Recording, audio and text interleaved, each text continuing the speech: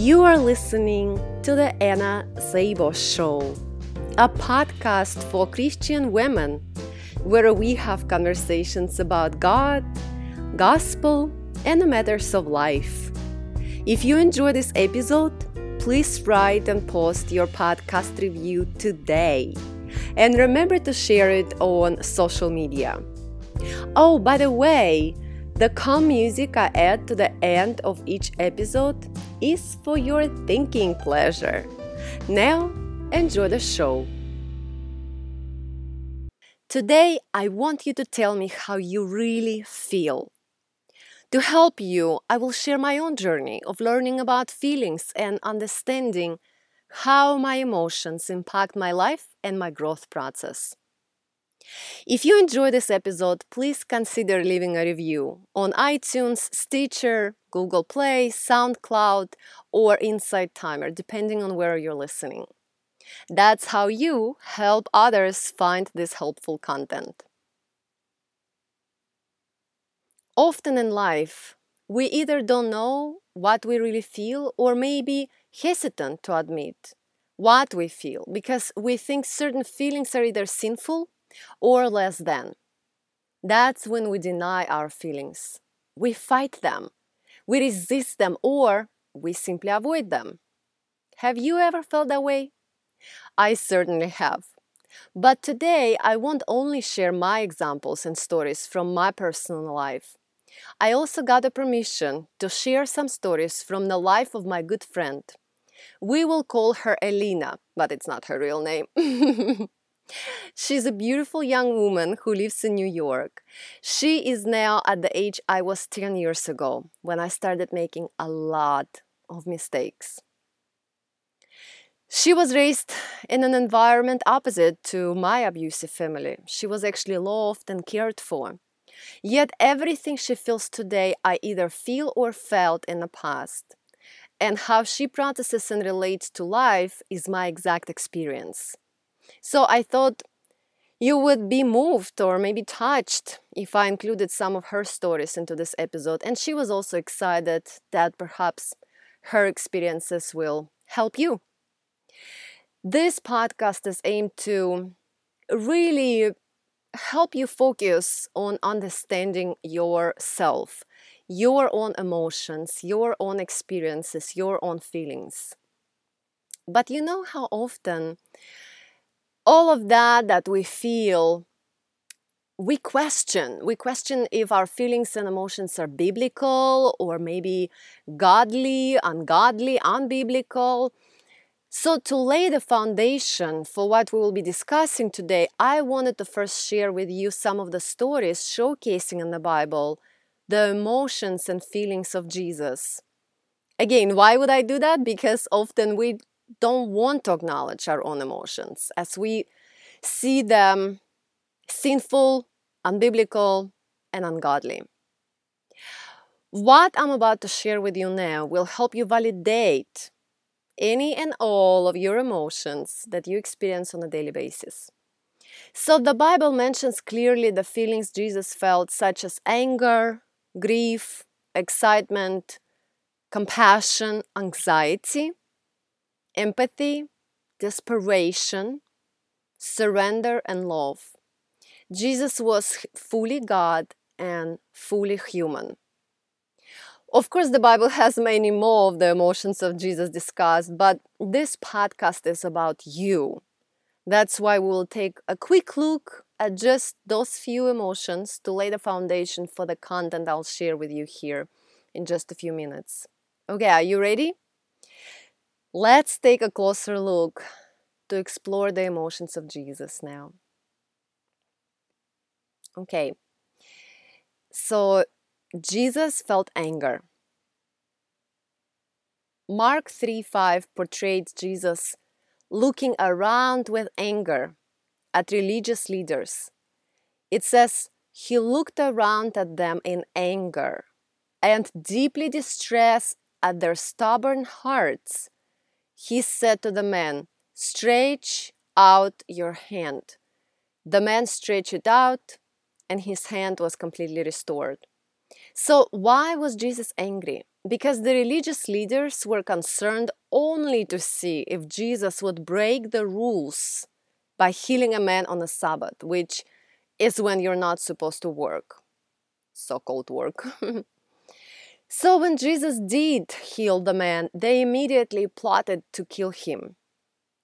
But though Jesus was angry with these religious rulers, he was also grieved by the condition of their stony hearts.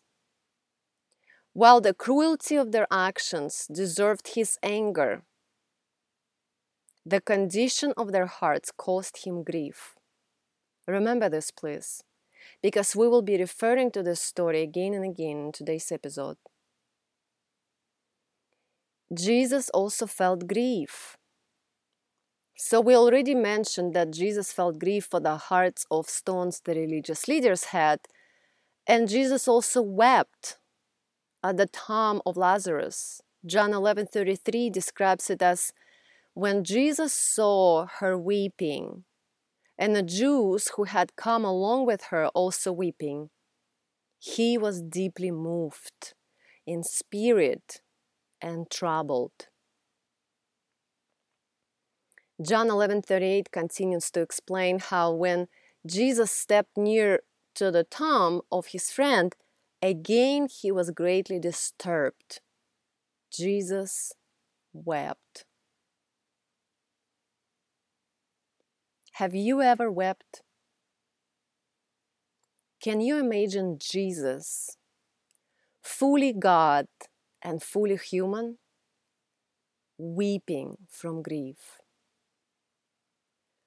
How much more permission do we have to grieve, to be sad, and to weep when we are distressed? The most powerful example of grief, for me personally, is described in Matthew 26:38. Then he said to them, "My soul is overwhelmed with sorrow to the point of death. Stay here and keep watch with me." Can you relate? Have you ever felt like this? Has your soul ever been overwhelmed with sorrow to the point of not even wanting to leave? I know I have felt this way when my husband of 4 months filed for divorce last year, telling me he doesn't want to be married anymore, and all he wants is to be an Ironman and compete in Kona, and he called his bicycle in my face my other wife I cheat on you with. I wept. Jesus also felt excitement. Jesus loved with strong desire. Luke 22:15 explains how he told his friends, "I have desired with great desire to eat this Passover with you before I suffer." The combination of the verb desire and the noun desire doubles the intensity in Jesus' expression of his deep excitement to be with his friends. Have you ever experienced genuine excitement about something or someone? Excitement in anticipation of spending quality time with someone special. Excitement about a gift, or maybe excitement about a new stage of life like marriage or pregnancy.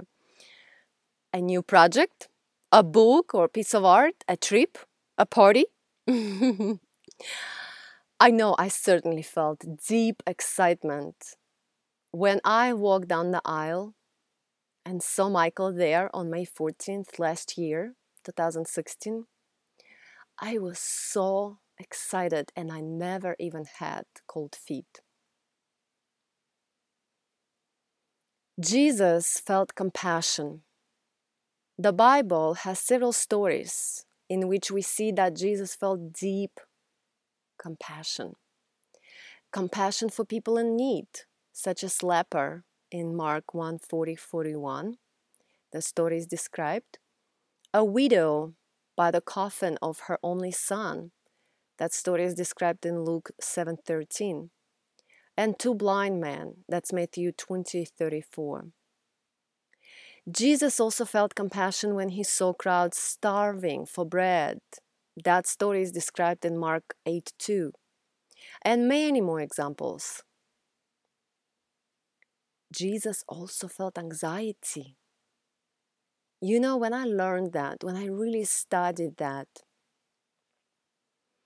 it gave me so much relief to know that Jesus felt anxiety.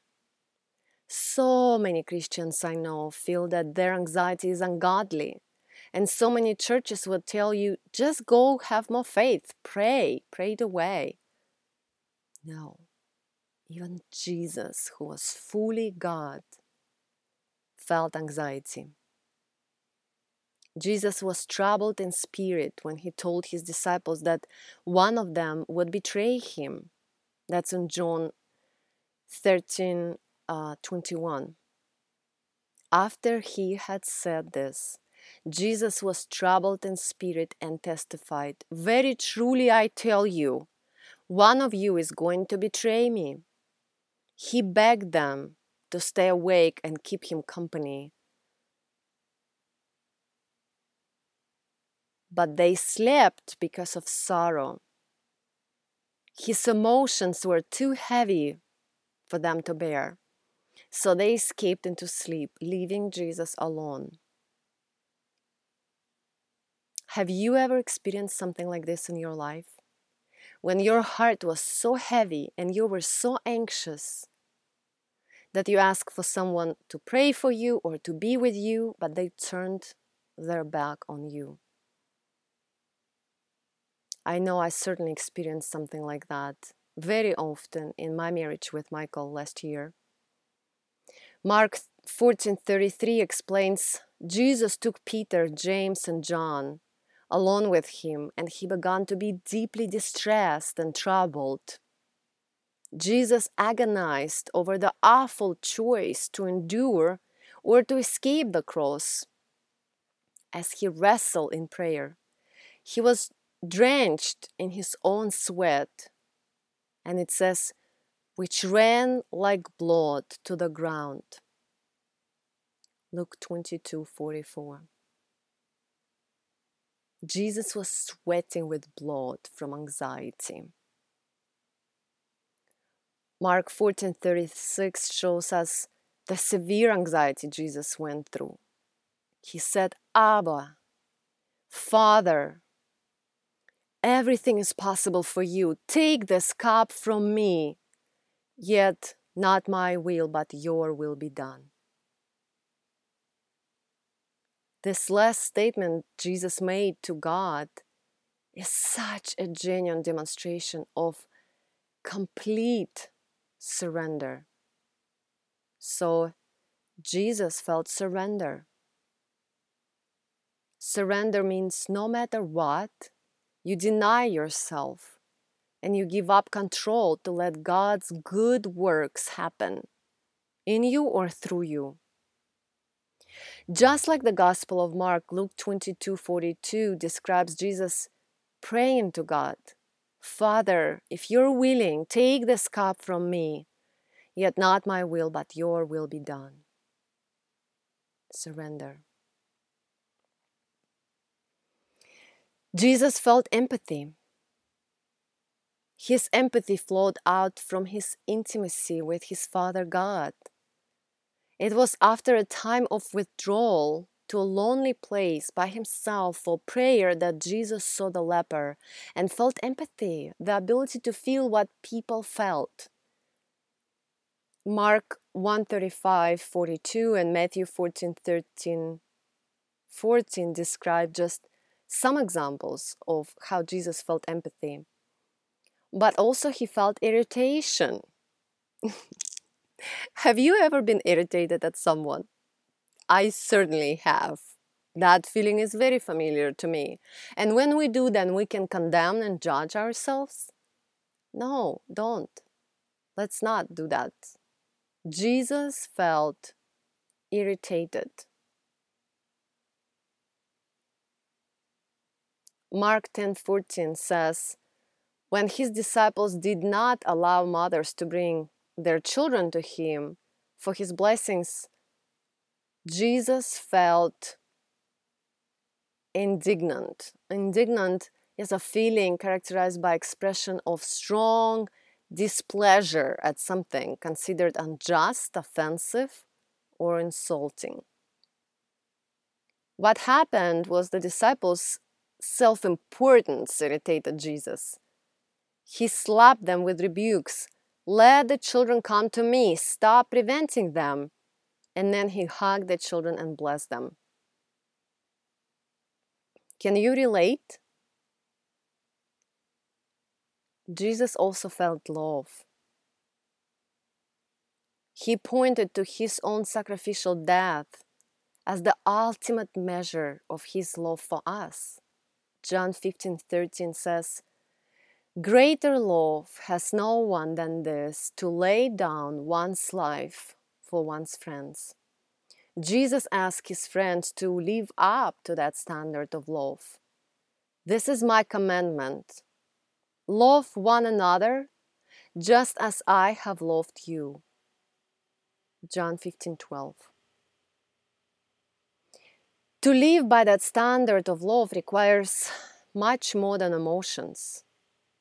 It calls for total commitment to give up your life, your wants and needs for someone else, and to trust in the power of God to keep that commitment. We cannot do it on our own. I know I couldn't. I know I was unable to. And I'll share it with you today. But loving as Jesus loves also includes emotions, intense, diverse, deep emotions. His kind of love will arouse emotions of compassion, anger, grief, deep sorrow, and overwhelming joy. Have you ever felt that strong feeling of love and care for someone? I know I have. This kind of sacrificial love is what I experienced for the first time in my life toward the man I married last year on May 14th. This kind of love we will be referring to in our today's discussion and in the future podcast episodes as well. It's called agape love. I would like for you to pause and answer the question, how do you feel this very moment? Can you recognize and label your feelings? If you're not sure what feelings there are to feel, simply go to annaszabo.com/feelings and you will see examples of negative, positive, and neutral feelings you might feel. So you can recognize and name them. Then you can manage them. In this moment, are you feeling excitement, judgment, cynicism, joy, acceptance, sarcasm, fear, anger, surprise, anxiety, resentment, anticipation, compassion? What is it? Let's pause for just a moment and answer this by listening to what is happening on the inside, in your own body, in your own heart.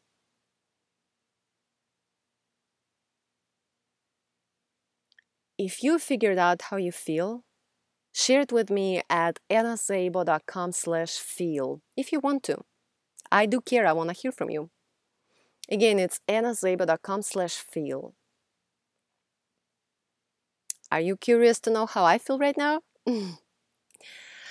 I feel blessed to have this opportunity to discuss such an important topic of emotions and feelings, which has been the most critical in my whole adult life to help me heal. I will reveal you my secrets today. Secrets of healing, addictions, obsessions, grief, pain, hurt, past, anything. I'll share my secret with you. I also feel a lot of anxiety sharing my heart with you like this through the content that I prepared today. What I plan to reveal in today's podcast episode is by far the most open, honest, and vulnerable content I've ever put out there.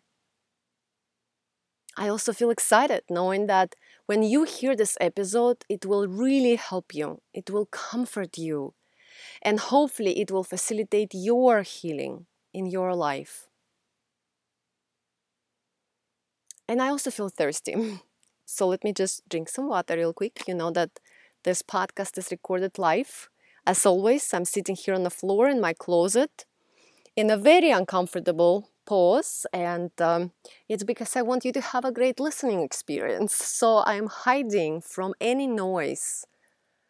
Okay, hold on, let me drink some water.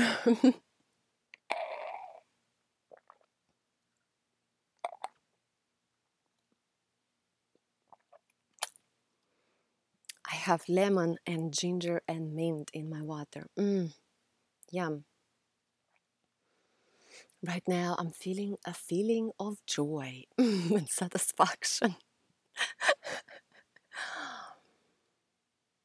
Feelings are interesting and intriguing. It's not easy to differentiate what you feel. Sometimes you think you're angry, but it's just ego.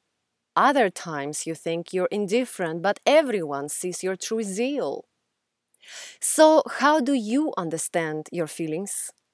It takes practice and it takes willingness to feel. To point out different emotions, causes, and meanings, you need to study this topic if you truly want to heal. This topic is my passion. You see, I am a vacillator, and I'll explain in just a few short minutes what that means. But vacillators are people who mostly don't have a clue how they feel, and their primary emotion is anger and rage. It was true for me for many years. Growing up, there wasn't a lot of space or opportunity for me to feel anything but anger and rage. I had to survive every single day. I had to fight for my life. I had to defend myself from my own family. If you don't know my story, I shared it with you on annazabo.com/about. Our childhood experiences significantly influence our emotional profile as adults. I never believed it until late 2013. That was when I left my ex-husband and two stepsons. If you don't know from my story, I'll remind you that I was married 3 times, and so that was my second marriage. I was only married one time as a Christian. I was in my car driving, and I called my girlfriend to tell her that my marriage was over. I told her in a manner that you would report the weather for the day to someone. She was silent, and then she said, "Well, are you going to cry? How are you feeling?"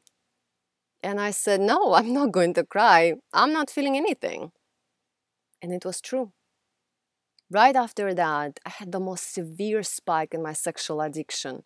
Sought help, came to Jesus, took my celibacy journey, and everything changed for me. Again, if this is all new information to you about me, please go to annazabo.com/about to learn the whole story.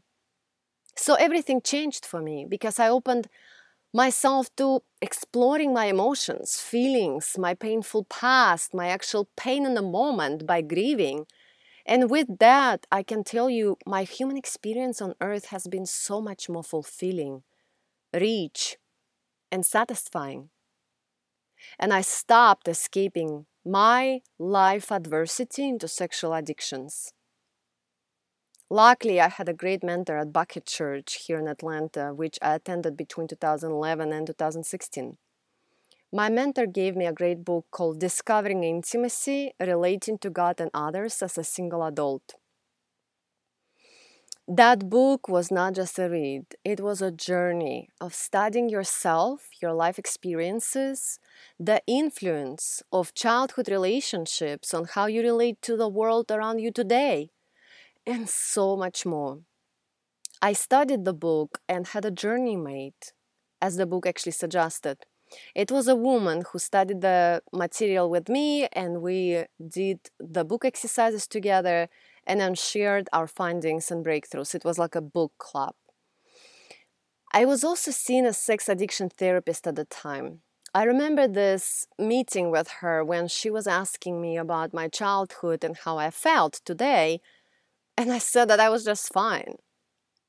And I truly believe that I was just fine because I was clueless. Really, I had no idea. I remember this life-changing moment when she asked me, Anna, have you ever grieved? And I was like, what?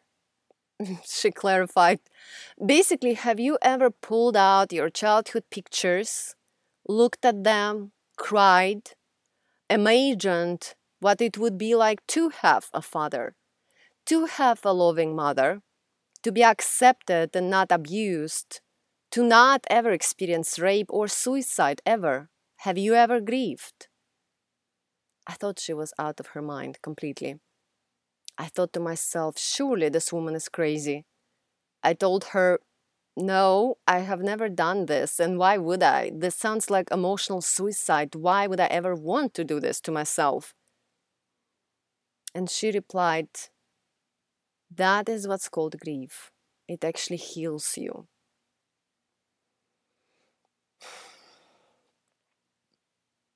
I left that therapy session so frustrated with her. I called my good friend, who was a big guy, tall, always smiling, big muscles, the kind of guy whom you would never imagine do the things the therapist asked me to do. I wanted to complain to him about the crazy suggestion, but I first asked him about the support group he was attending after losing his 5-year-old son to a 33-month long cancer battle. He told me that he found a grief support group and was excited about it. He told me how helpful the grief support group was to him. And I'm only laughing now and smiling a little bit because it was so ironic how God worked truly all things together for good. So I asked him, how was it helpful and what exactly did you do there? And he said, do you really want to know about grief? And I said, yes. So he went on to explain how grief is something that comes upon you. You don't control it. And you have to process it for as long as it lasts. You have to grieve. You have to give into it. You have to make time and space for it. He explained to me that he had pictures of his dead son on his iPhone. And when grief would come, he would get the pictures out, close the door, sit in a chair, look at the pictures and weep. I was speechless. Even now, as I'm telling you this, I have chills. I realized that the therapist was not crazy. I did pull out my pictures, and I did, little by little, start imagining what it would be like for me if I had a good family, a safe home environment, and if I was loved and accepted there. And I wept. Again and again and again, I wept. And in the process, I was learning how to feel. I was relaxing into whatever feelings were coming upon me. I was not resisting or fighting them. And as my anger got acknowledged, understood, and healed, the room was created for joy, compassion, and a variety of other human feelings. It all took time. It's been a process, a painful one, but I love the benefits of it. That is what I want to talk to you in this podcast. I remember in the beginning of this episode, I mentioned that I was a vacillator, and I promised to share with you what that actually means. So, from the same mentor at Bucket Church, whom I mentioned earlier, I got the gift of another book called How We Love. By the way, for you, I will link to all the books I'm going to mention today, and I'm going to talk about a few videos and poems, and I'm going to link to all of this at annaszabo.com/feel. How We Love book taught me that our childhood experiences and attachments cause us to develop emotional profiles classified into 5 categories: vacillators, avoiders, pleasers, controllers, and victims. Just real quick, let me tell you about each. This information is actually provided by howwelove.com. Howwelove.com. So first let's talk about vacillator, because that is my profile. Growing up with an unpredictable parent, vacillator's needs aren't top priority. Remember, I told you in my story that I had to raise my mom. I was kind of mother and she was daughter. It was really enmeshed, messed up, mixed up. So with that consistent parental attention, the vacillator develops feelings of abandonment, and by the time the parent feels like giving them affection again, the child is actually tired of waiting and is too angry to receive any affection or love. As adults, vacillators are on a quest to find the consistent love they never received as children. They idealize new relationships, but then get tired of the relationship once life, and actually the relationship itself gets less than perfect. This profile has always been me. My mother was never an adult. Like I told you, she was very childlike and she always needed me to take care of her emotional needs. The relationship we had was enmeshed. I think I said this word. When the roles of a mother and a daughter become entangled. In an enmeshed relationship, a mother provides her daughter love and attention but tends to exploit the relationship.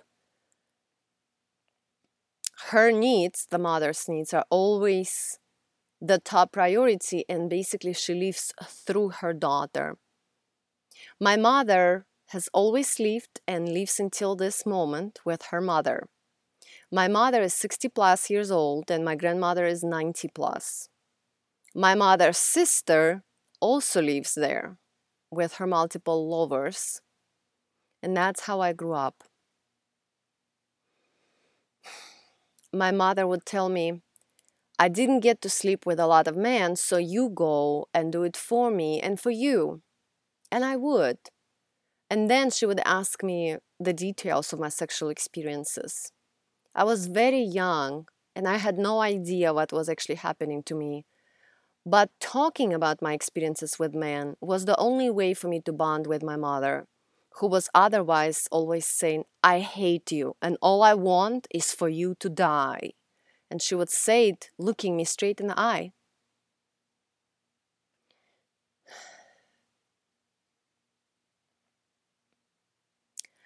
Growing up in an enmeshed relationship with my mother, I developed high empathy, as I always had to constantly scan her emotions to predict if today I'll be beaten up or hugged any moment.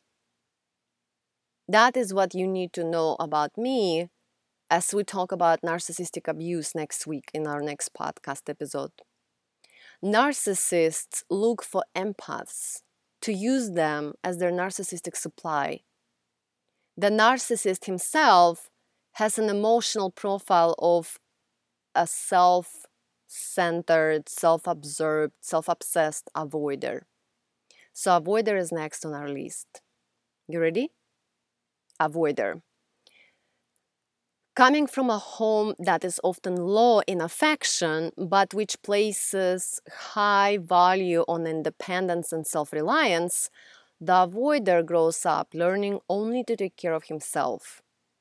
To deal with the anxiety of having so little comfort and nurturing from his caregivers or parents, he has learned to restrict his feelings and suppress his needs. As an adult, the avoider can seem emotionally distant or disengaged.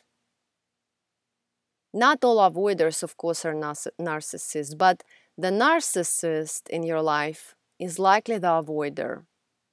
I was married to a narcissist.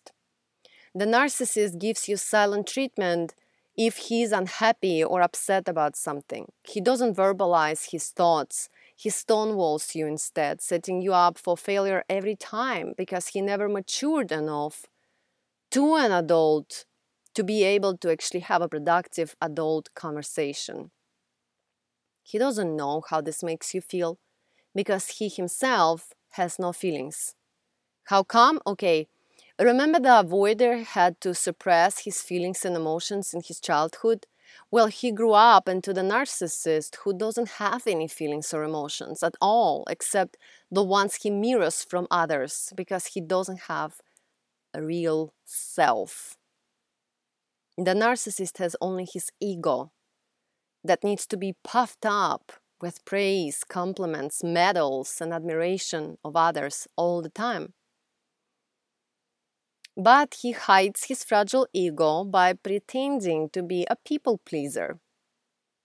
So the next emotional profile we'll explore is pleaser. You ready? Okay, pleasers usually grow up in a home with a parent who is overly protective, angry, and or critical of them. Pleaser children do everything they can to be good and avoid troubling their highly reactive parents. They learn to spend their energy comforting or pleasing their parent instead of actually receiving comfort themselves from their parents or caregivers. As adults, pleasers tend to continually monitor the moods of those around them in an attempt to keep everyone happy. They're peacemakers. Let's just not talk about it. However, this can lead to resentment in them that they feel toward everyone, an emotion that can break down a relationship or drive a pleaser to leave the relationship because they're uncomfortable, because they cannot speak up, because they just want to make everyone happy. I was also married to a pleaser. I was married to a controller and a pleaser and a narcissist. I told you about my 3 marriages. The pleaser always lived with his mother and is now married for the 4th time, has 3 children, and still lives with his mother. The pleaser rarely can be a husband or a productive, involved partner to anyone because he is already married to his mother. And she is certainly not letting her powers go. Oh, it's not funny. I'm only laughing because that was for a while my very life. It was really difficult. All the pleaser wants, always, is to be good. And so he complies with his controlling mother's demands of him, or his life, or his wife. He has no direction except that which his mother sets for him in his whole life.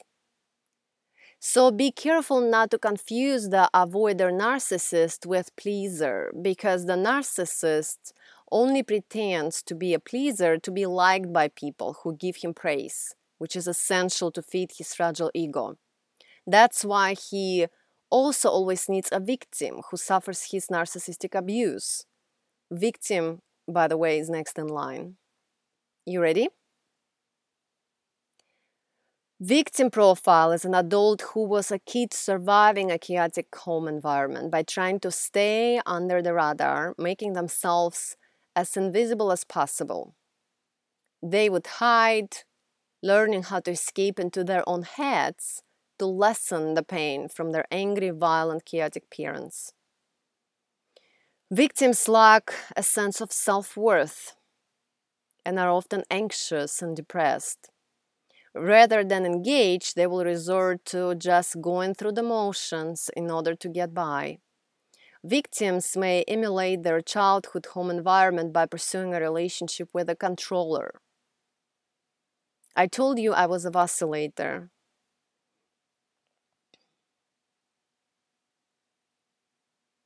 I'm a vacillator in many ways, but we all have an emotional profile that has a mix of two. So for me, vacillator is primary, mixed with victim. I already shared with you about my excuse me, chaotic home environment. I kind of told you all the details of what I had gone through in my story on annazeba.com/about. So this profile is in my mix because I grew up basically experiencing violence every day at home. I was beaten, insulted, chased, humiliated, verbally abused. I was threatened with suicides, shamed for being born, and also being born a girl.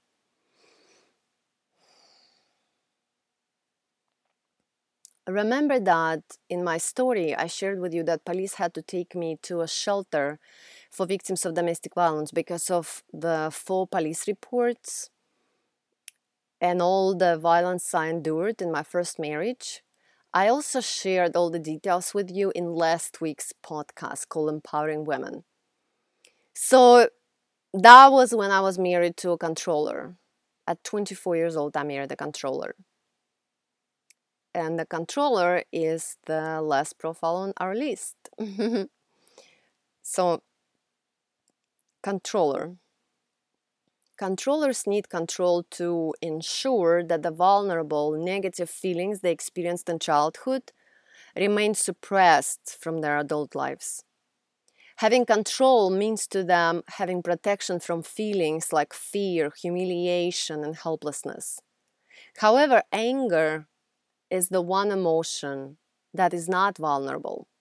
And so anger and intimidation are often used as means to maintain control. The controller told me what he wants me to do, when he wants me to do it. He changed my cell phone number anytime anyone but him called me. He followed me anywhere I went, even when he was supposed to be at work. And of course, I was beaten up regularly until police took me away. I was his 4th wife going through this with him. He himself was raised by an alcoholic mother, and he hated women because of his childhood trauma. So now when I share that, I want to say no emotional profile is good or bad, and no mix of emotional profiles is good or bad. We all need to work on ourselves and learn how to feel, how to not be afraid of our emotions, how to relax into them and allow them instead of resisting them. Resisting our own emotions causes us to deny a part of ourselves and resort to addictions or abuse to try to make ourselves feel better. So today, I am ready to share with you some of the feelings and emotions I have learned to allow for myself. This is going to be tough for me. It's been an uneasy journey learning to recognize and name feelings. And of course, to feel them knowingly has been truly life-changing for me as a vacillator who's used to feeling primary anger and rage. I'll go down the list in no particular order, just mixing positive feelings with painful ones, so it's less overwhelming for you. I will start us off with admiration. And the reason why is because before Michael and I got married last year, we had a beautiful season of courting.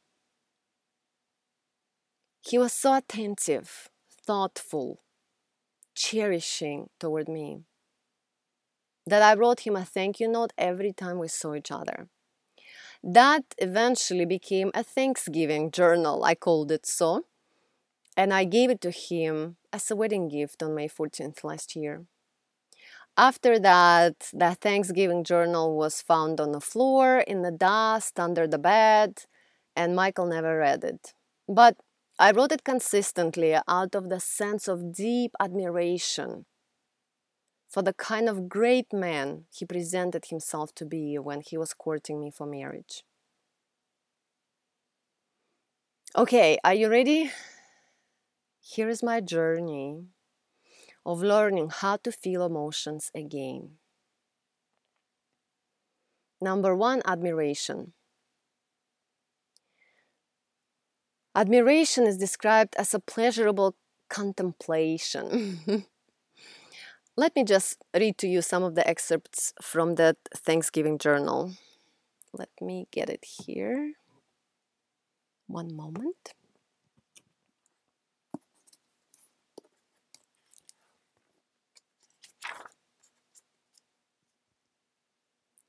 Dear Michael, you've amazed me with your open-mindedness and creativity. The dates you've organized for us have been mind-blowing, so joyful and so surprisingly rich in experiences. Picnic at the park and the first kiss, movies, Christmas at your house with Tanya, book reading at Barnes & Noble, the cabin with your friends, horseback riding, jazz, book club dates, at Corner Bakery, breakfast at the clubhouse where I lived, High Museum, tea at the Intermezzo, jazz and dating, shooting. Thank you. Dear Michael, thank you for always building me up and giving me compliments and showing how much you believe in me. Thank you for calling me a princess, royalty, best kept secret, brilliant, gorgeous, beautiful, gift, treasure, jackpot, diamond, genius, and rock star. Thank you for that.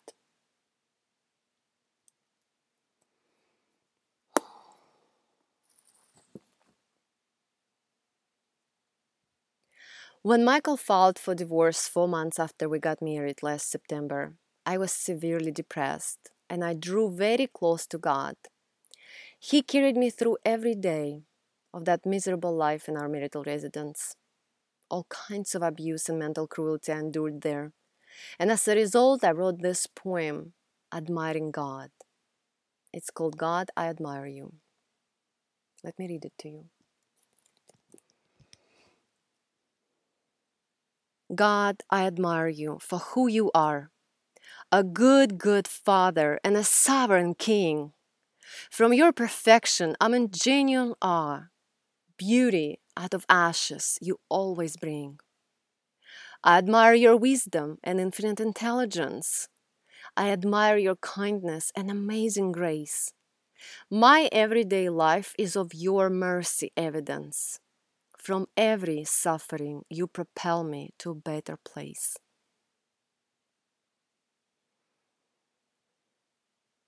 The next emotion we'll be discussing is doubt. Doubt is opposite of confidence. It's a feeling of uncertainty. I experienced it every single day in my marriage with Michael. My paycheck was spent on his athletic endeavors, and I had no money to buy food 3 times in 4 months of marriage, because while he kept secret cash from me in his wallet for some paid gigs he did, I genuinely deposited my full paycheck into our joint checking account. So when he overspent, he was okay, and I wasn't.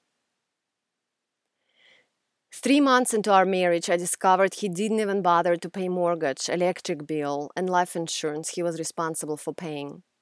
After I confronted him about that, he filed for divorce, dismissed it a few months later, asked to reconcile, and then filed for divorce again. The doubt I experienced from all the uncertainty I faced in this marriage with Michael was paralyzing. And here's what doubt feels like. Let me read it to you from my journal.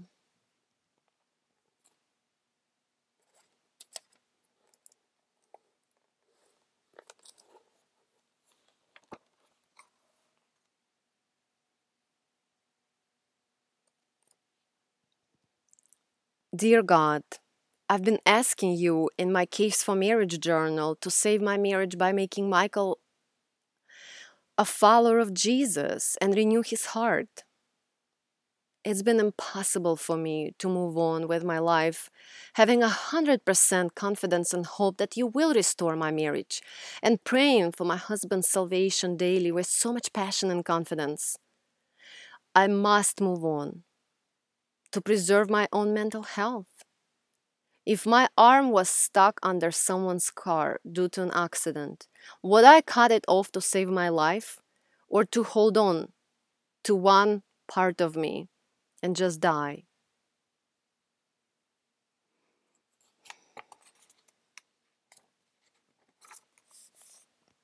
I choose to leave.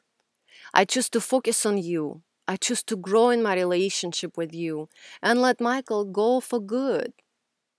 Michael is a part of me since we became one in marriage, but he is a dying part of me that I'd better cut off if I plan to live a healthy life and glorify you with my thoughts, words, and deeds the way you ask me to.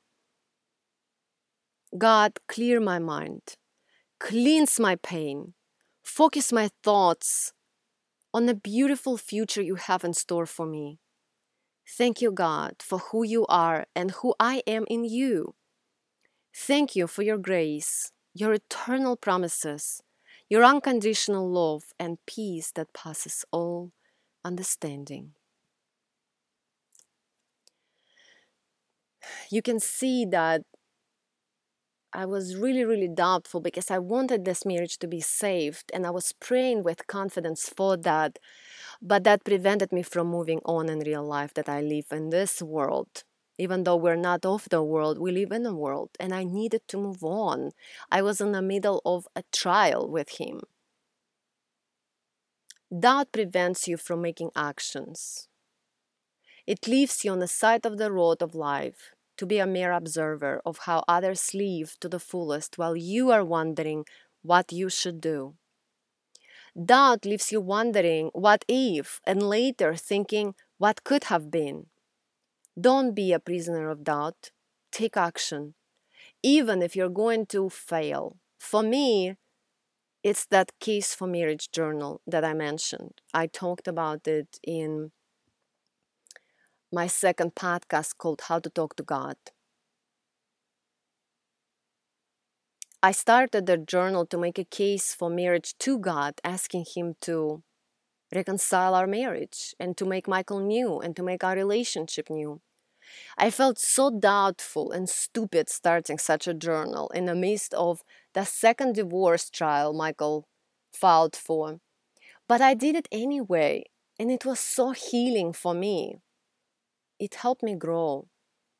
It helped me get closure. If you don't know about the Case for Marriage journal, just go listen to the Conversations with God episode on this podcast. Actually, this very podcast is the result of me overcoming my doubt. Can you imagine the doubt I had thinking about putting myself out there so openly and vulnerably?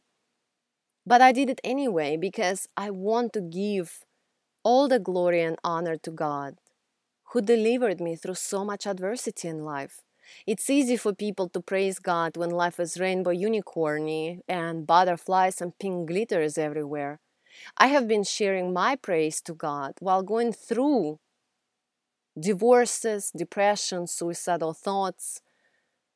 I've been sharing and sharing that God is good and He is at work and there is hope. Do you have doubts that you need to recognize and overcome? What are you doubting right now in your life?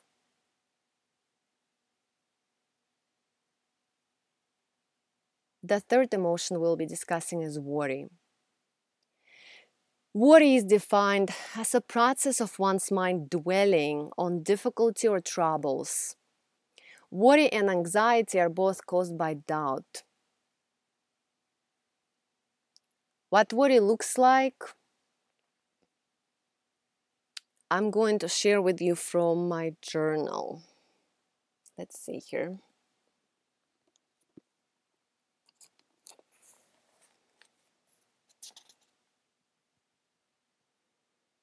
Dear God, it's a beautiful sunny afternoon, 25 degrees outside, snow is everywhere. As it was snowstorming last night, my husband never came home. Both of his cars are gone, and the driveway was snowed all over, very evenly, meaning he moved both cars early evening yesterday. Yesterday, he decided to talk to me. He texted me at 6 a.m. saying, "Don't eat my food." I told him he doesn't have his own food because he was the one to kneel in front of me and ask for my hand and heart and life in a marriage, and I gave it all to him. Now we're one. When I got home, he caught me half naked in a hallway after I showered and demanded my attention. I turned toward him and I gave him my full attention. He said, "I want you out of my life. What will it take for me to get rid of you?"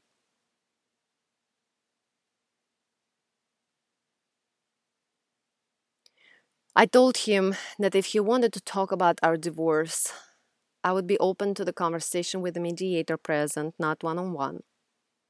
He said there was nothing to mediate and he just wanted me to move out. I walked down the stairs realizing he is crazy. He followed me. He stepped to the orange couch and I was on the other side of it. He demanded my attention. I turned toward him. He told me that there is nothing to mediate and that he wants me out and he wants to be free from me. I told him the conversation is strange because he's asking me a question, and when I answer, he's upset. He was aggressive. He was angry and he raised his voice. I felt paralyzed from fear. I told him if one more time he calls me a name or expresses his aggression toward me like this, I will call 911 and he will be the one to leave this house. He left in the evening, and today in the morning I noticed that he didn't sleep at home. His coats are gone, and so are both of his cars.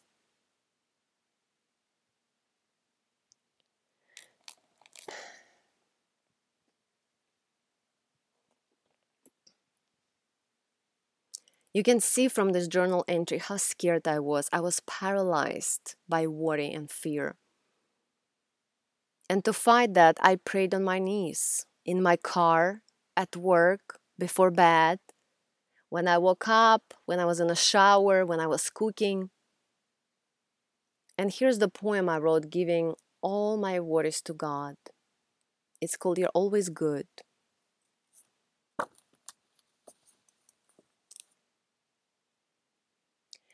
I've chased many dreams, turned into goals. I've pursued many things that were labeled as secular. Those paths led away from you into worldly roles, where anxiety and fears were expected as regular. You've consistently blessed me with your special grace, and this time I've received your special lesson. There is nothing on earth I ever need to chase. There is no place I need to ever be to progressing.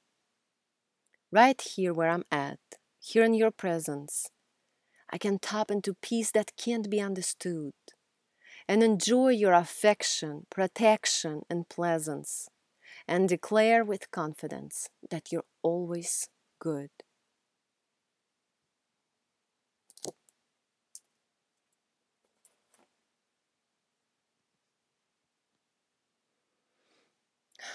The fourth emotion we'll be discussing is love. We talked in the beginning of this podcast episode how Jesus loved and how he commanded us to love the same way, sacrificially, selflessly, agape love, meaning unconditional type of love that helps people to forgive one another, to respect one another, and to serve one another day in and day out. I wrote several poems on this topic as I was on my journey of learning to love Michael that way, unconditionally, agape love. I did love there on him twice and pursued him as my husband wholeheartedly with such passion. If you don't know what love there is, you can either go to Love Dare test.com and see the book there, or you can watch a movie called Fireproof.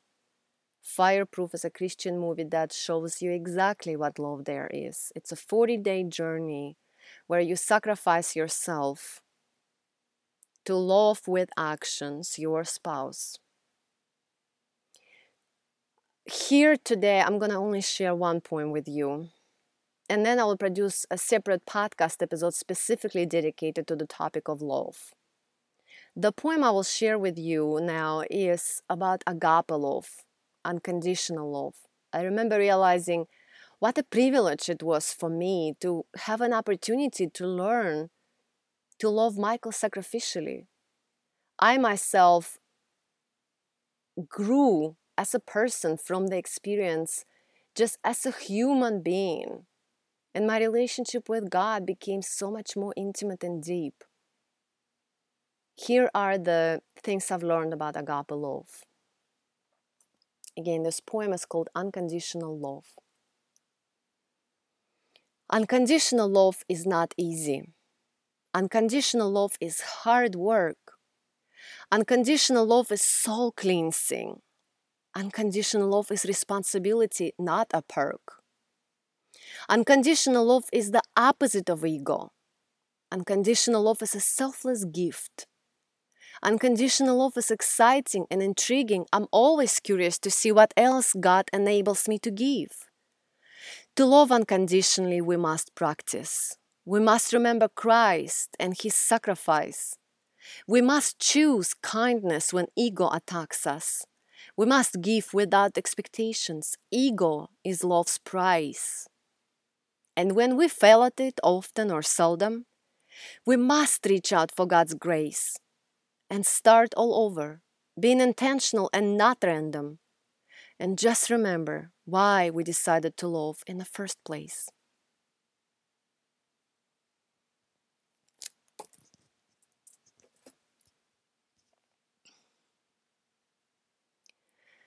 I was always asking myself, how did you get into this marriage? You made a decision to love this man. You must go back to that place to always remember why, how you got on this journey. Loving Michael required of me that I forgive him daily and stay committed to him, which we will also be discussing in just a minute. But most importantly, that I pray for him non-stop. And I did every day in the midst of all his nonsense, cruelty, divorces. I just kept praying for him as an act of my agape love. Here's just one poem prayer that came out of my prayers. I would call it even prayer journey that I went on for Michael. This poem is called Praying for My Husband. I wrote it based on my study of what God called a husband in a Christian marriage to be, which is what I asked of God when praying for Michael regularly.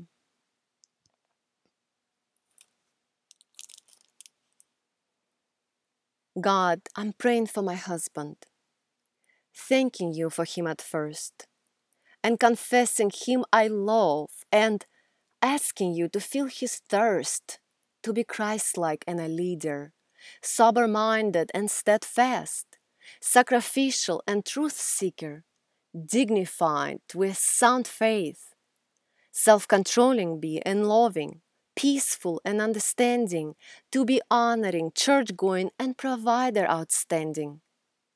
Thank you, God, again for him. Thank you for his precious life. Bless him, Father, and redeem, in Jesus' name, his loving wife.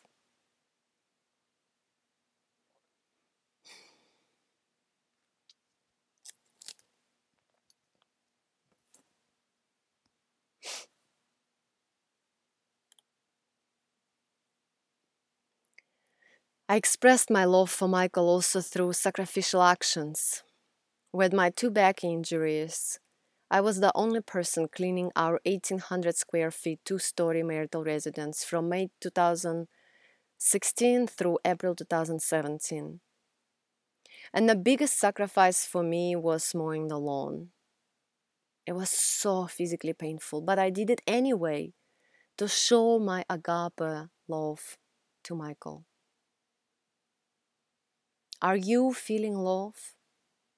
I mean, are you loving someone?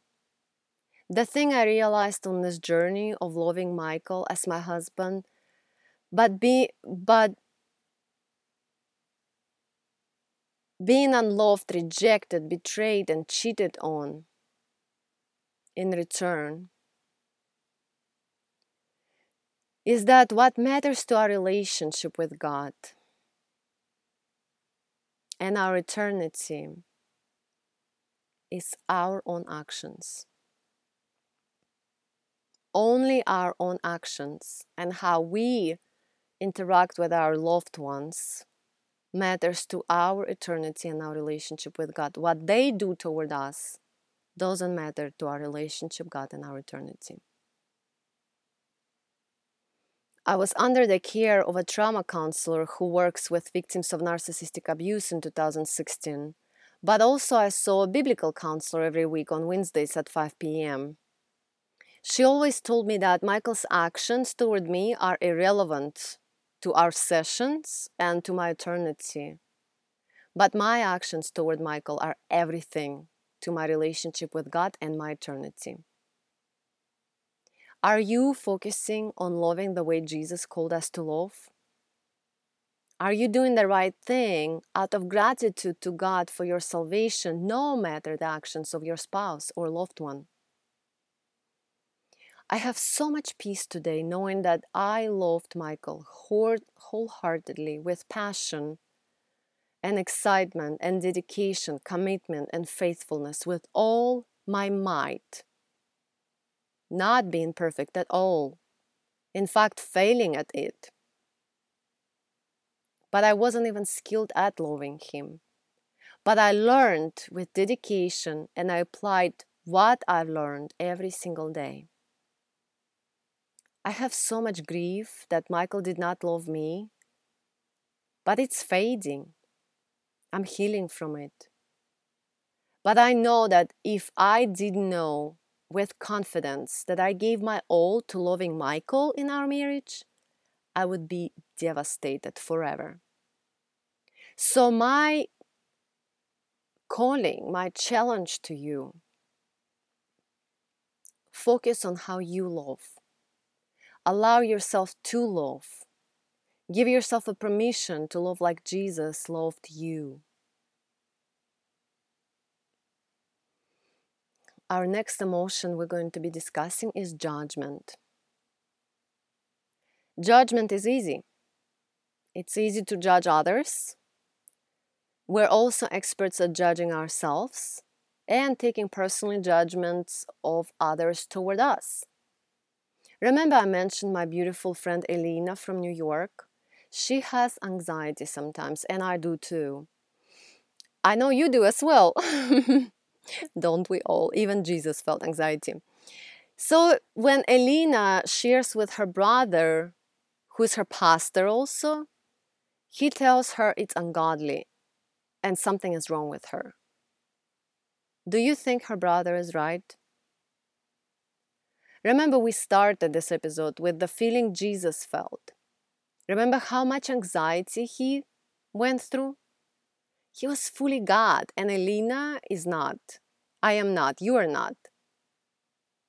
The Bible instructs us to cast our anxieties on God, which means God told us we sure will have anxiety, right? So is it ungodly? Of course not, especially knowing that Jesus felt anxiety, being fully God. Do you think Elena feels comforted by her pastor brother, or is he just escalating her anxiety with his comments? Of course he escalates it. How? Because hearing his judgment toward her, she then starts judging herself. It's a vicious cycle. The only way out is to relax into whatever they experience and observe it, accept God's grace, and move on, renewed with biblical truth of the gospel. Jesus died to set us free from judgment, including self-judgment. God sees us as holy, righteous, and redeemed. And we can see others as such. And I'm going to read you something that I realized for myself, which was so healing.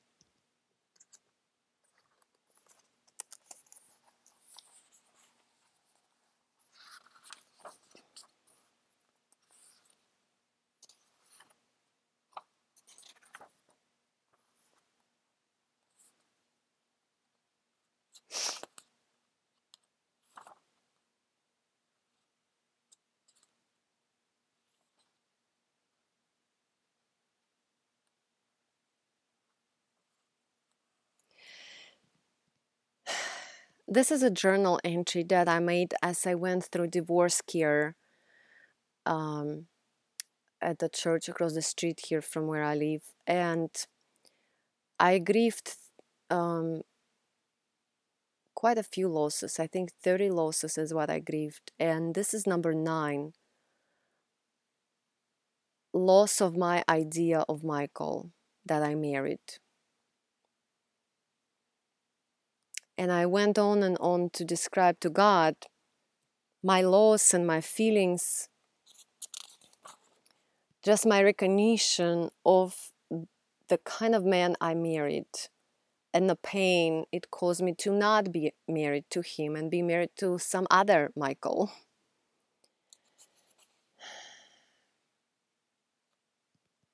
The Michael I've been married to has been ignoring me for the most part and has been in a relationship with a bicycle that he calls my other wife I cheat on you with, in his own words.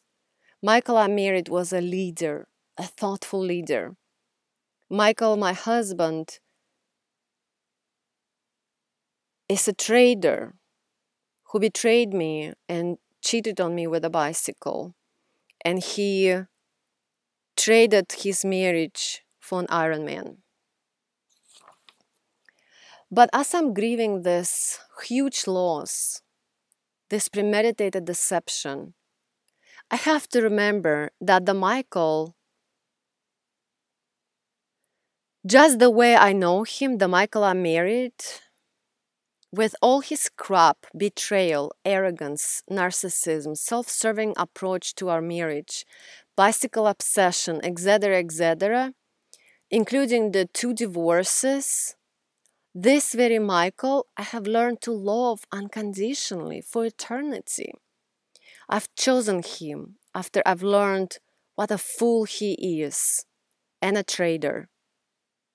I've been faithful. I drove home to him every day for 5 hours in heavy traffic because he is my brother in Christ and my husband, and I love him. The love I love him with is not a blind romantic love, not a sexual passion, not admiration or obsession. My love for Michael is mature, it's real, it's choice-based, it's commitment-filled. It's fueled by God's truth, and most importantly, it's unconditional. And that's what I need to remember as I grieve this very loss. That Michael, my husband, after everything he put me through, I choose to view as holy, righteous, and redeemed, because Michael is my brother in Christ. I tell you, this was so powerful for me. That was compassion-based.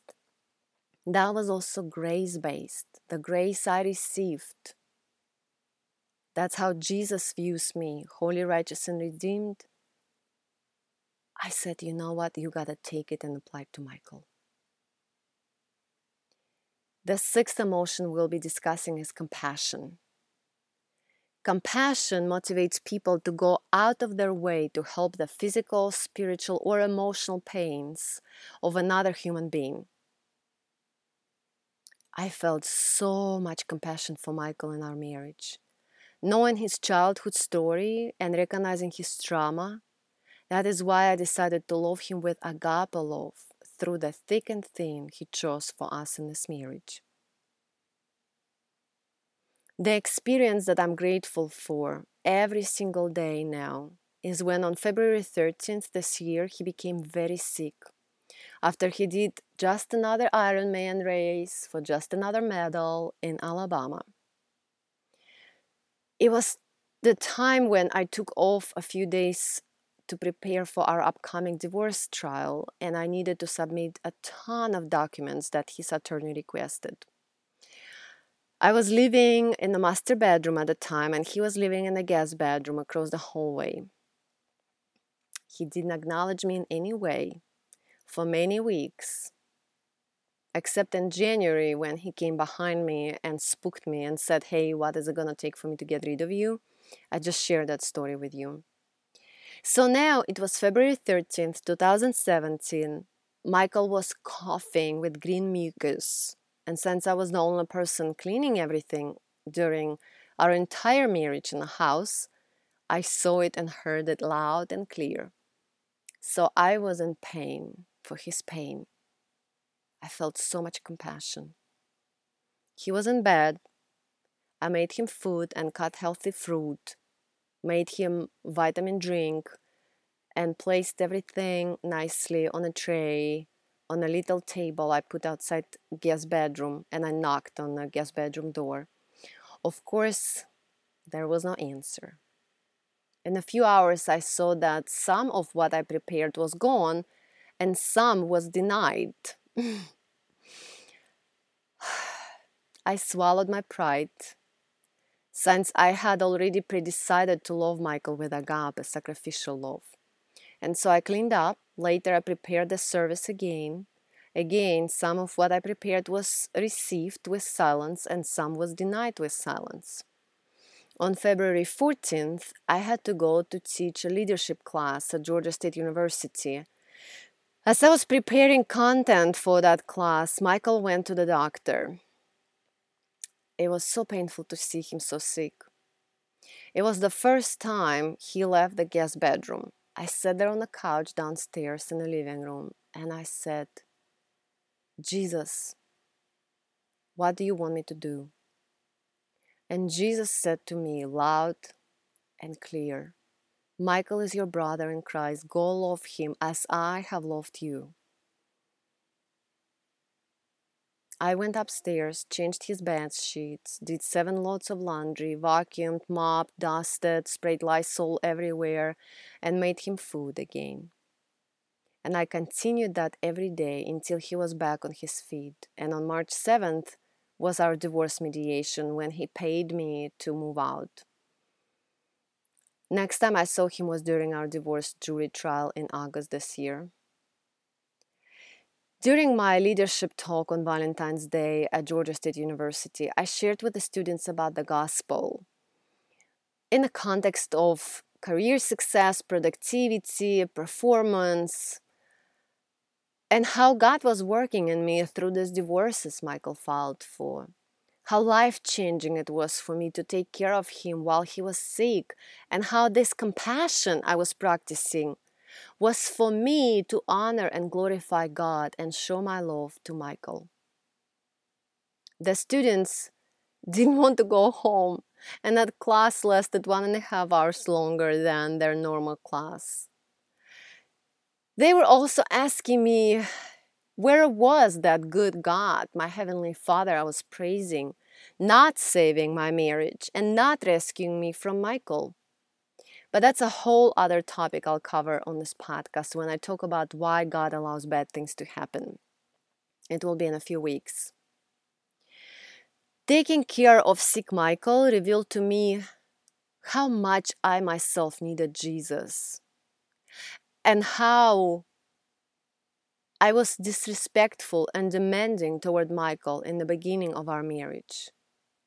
So I wrote this poem that I shared on Facebook, and many people took it as if Michael was all good and I was all bad. In reality, this poem I'm about to share with you is a result of me experiencing agape love and compassion for Michael, regardless his cruel actions toward me and his bad intentions. It was a poem of my realization that only my actions matter to my eternity.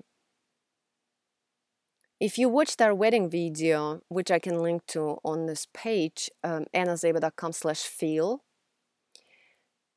So if you watched our wedding video, you saw and heard that Michael said his goal in this marriage was to lead me closer to Christ. So let me read you this poem.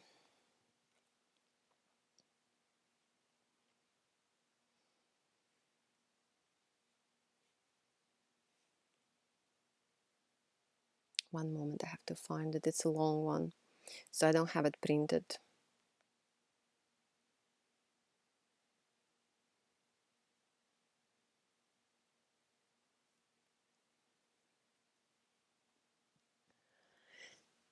I lived my good life until I met you. I loved everything about it. But when from first sight I fell in love with you, I felt that the love multiplied in my heart, what that initial love even exceed. God gave me time and His mercy and grace, and I was for long Jesus' bride. But when He gave me you to love and embrace, I felt unequipped and unprepared to love you right. You said we were two imperfect people and that God would guide our walk. You asked for my hand in marriage, and I said, if we cripple, you will lead us closer to Christ and commit to the hard work. I said yes, and I do, and I entered the covenant. And I wanted to love you, respect you, and honor you. But when I saw that the world and not God in your life became dominant, confused, devastated, angry, and resentful toward you, I grew. Being still unequipped to love you perfectly, unable to practice unconditional love, without that promised leadership from you, I hurtfully blamed you, condemned you, raged at you, all of the above. Falling in love with you was easy. You were the only man to always have my heart. But when your bicycle obsessions with medals got you too busy, that's where our marriage covenant was tested hard. We abandoned each other and our vows.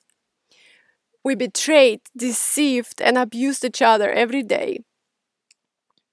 But through that pain, I've learned what kind of growth God allows when browsing inside myself, seeking how to God obey. And on my journey, I've learned that you're imperfect and broken. Your faults are many, but so are mine. And the love I feel for you in my heart, even though unspoken, grew to now be unconditional, compassionate, and divine.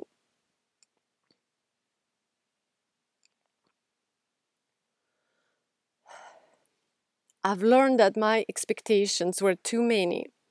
Though came from your own PDF called The Right Man, they were unrealistic, burdening, and excluded any idea that a husband is just another fallen fellow human. You waited 11 months to even meet me, and only 4 months to file for divorce.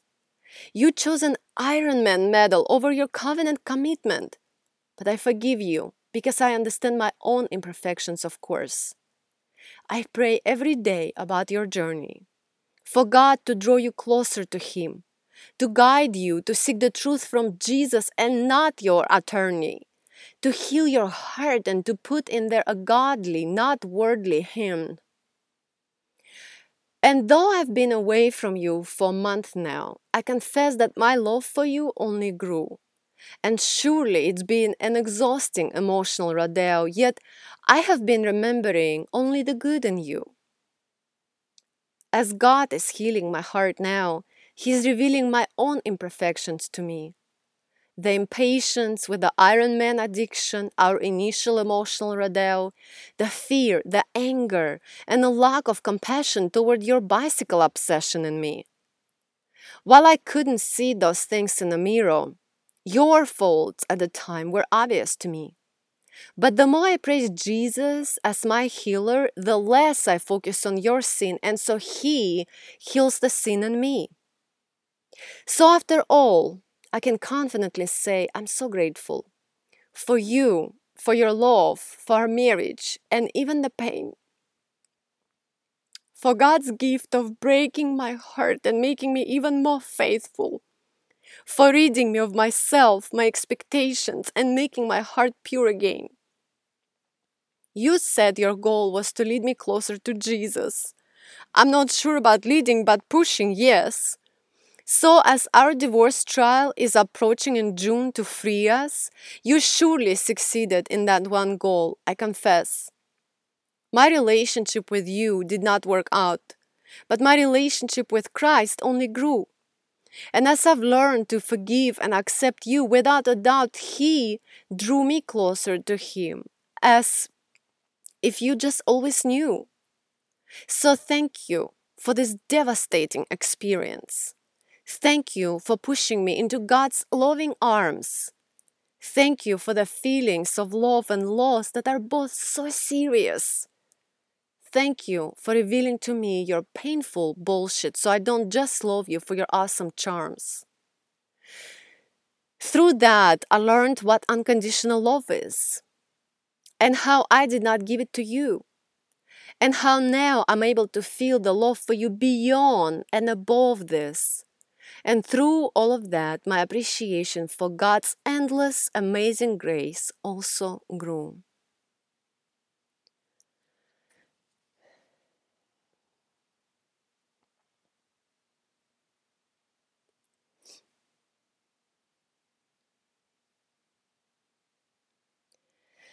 The feeling number 7 we'll be discussing is acceptance. Compassion and acceptance are the opposite of judgment. If you listen to the podcast episode here called The Conversations with God, you know that on Labor Day last year, I said mean things to Michael via text message. I was very sad because of it, and I regretted my offensive words deeply. So I signed up to see a biblical counselor weekly and learn how to glorify God in the midst of my devastating marriage and divorces. I also started Love Dare on Michael to learn how to love him. And I took a test on lovedaretest.com. There you are basically evaluated on a scale from 0 to 1000 on such aspects of love as acceptance, allowing, attention, affirmation, affection, apology, and abiding. I scored a total of only 308 out of 1,000 points, and I scored 0 points on acceptance. I worked on this one until the end, I would tell you, and I'm working on it even now, accepting Michael's free will to end our marriage. God gave him free will. I would love for you to go to lovedaretest.com, and I'll link to it on annazeba.com/feel. And I would love for you to take the test to see how are you doing on acceptance. It's the next level of human experience for me to say, I accept Michael and his pain-causing decisions. Here's what acceptance looked like for me in July this year as we were getting ready to go to divorce jury trial, which is actually why our divorce hearing didn't take place in June, as you heard from the poem, because we had divorce jury trial in August. So let me share with you.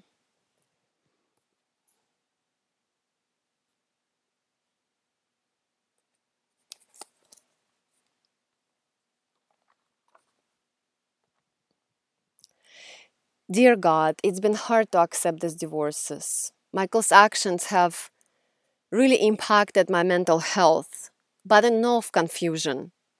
You gave Michael free will. I know that. Michael used it to destroy our marriage. Okay. Michael is a part of me which is dead. I understand it now. You called me to a life of peace. I'm clear on that. To have peace, I must cut out this part of me, and I must accept the deadness of it. I accept that you gifted all of us free will. I accept that we use it however we want. I accept that Michael used me, lured me into this marriage to conquer me as a medal and to upgrade his premarital residence so he can sell it and profit from it. I accept that this marriage has ended. I accept that I must let go of my hopes for any reconciliation because Michael is not interested. I accept my new life, peaceful, God glorifying, filled with joy, free of abuse and mental manipulation, life of clarity and focus, productive life. I accept the fact that you would never fail me, never forsake me, never abandon me. I thank you for sparing me from a miserable life with Michael. I thank you, God, for this acceptance. I thank you for everyone who's been ministering to me and pouring into me. I'm moving on with Jesus. In His name I pray, Amen.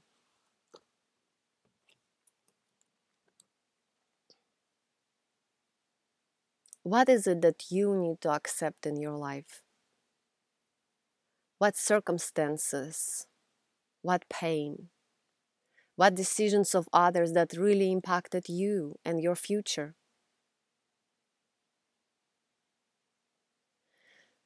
The eighth feeling we'll be discussing today is sadness. When I moved out of our marital residence on April 1st this year, living on a river, I was sitting there on a dock, journaling and not wanting to talk to anyone or do anything. And I was just crying. My neighbors here had paddle boards and kayaks and wanted to take me on the water, but I was allowing my sadness. People were trying to persuade me that I needed to smile and to move on and to be positive. Never allow people to tell you how you should feel. Your feelings can't be escaped. They need to be felt, they need to be allowed, and they need to be worked through. The best way to process sadness is to cry, journal, and talk to God. It doesn't mean that it will go away forever. I've processed all my sadness as I went through the pain of my journey with Michael, and I was at peace already. Until earlier this month, my friend, who was also my bridesmaid, sent me a Facebook message. Let me just read you from my journal what I wrote 2 days after that. Here's this journal.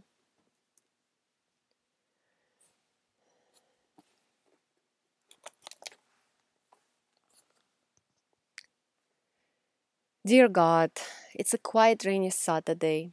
I just finished breakfast. Bruno is sleeping here in his bed in the dining room. I love this day. I love the peace. I love my hot green strawberry tea with honey, mint, and ginger. I love that while my body was trying to get sick, I didn't let it happen, and my throat and nose are fine. I loved my morning fun text chat with my friend, encouraging one another through life's trials. I loved my workout at home. I loved my healthy breakfast. I love listening to the rain and think. I love taking the new HubSpot Academy training last night and teaching the fundamentals of inbound to my friend who's trying to start a business. I love life. I love being in a word. I love being your daughter. And I love feeling all feelings, even sorrow and overwhelming grief. 2 days ago, when my bridesmaid sent me that Facebook message that made all the sweet pre-wedding videos pop up from May 13th, where Michael and I just finished the venue decorations for our wedding next day on Saturday, and we danced. I wept watching those. Apparently, they popped up because she and I last chatted on Facebook on Friday before our wedding on May 13th. God, I wept and wept for 30 minutes. But what's good about the experience is that I feel fully human. I remembered how after my divorce a few years ago, I was driving home and my girlfriend asked me if I was going to cry. I thought it was ridiculous to ask me that because I wasn't. And then she said, it was strange. She asked me what I felt, and all I felt was nothingness. It was then that I started working with a therapist to help me feel feelings, including grief. God, feeling grief now, feeling sorrow, feeling so much love and compassion for Michael, feeling sadness, all are new to me. This has been a growth journey. Crying so much has been healing. Allowing all these feelings and being present in them, with them, not fighting, not pretending like I don't care or don't feel or that Michael doesn't matter to me. This has been amazing. Being fully human is amazing. Feeling love toward Michael, unconditional love, is new and incredibly transformational. Feeling grief and sorrow and not running and seeking rescue in sex, alcohol, shopping, clubbing. This is amazing. I'm so grateful that you have me on this special journey as you're preparing me for my eternity, making me more Christ-like. Thank you, God. Amen.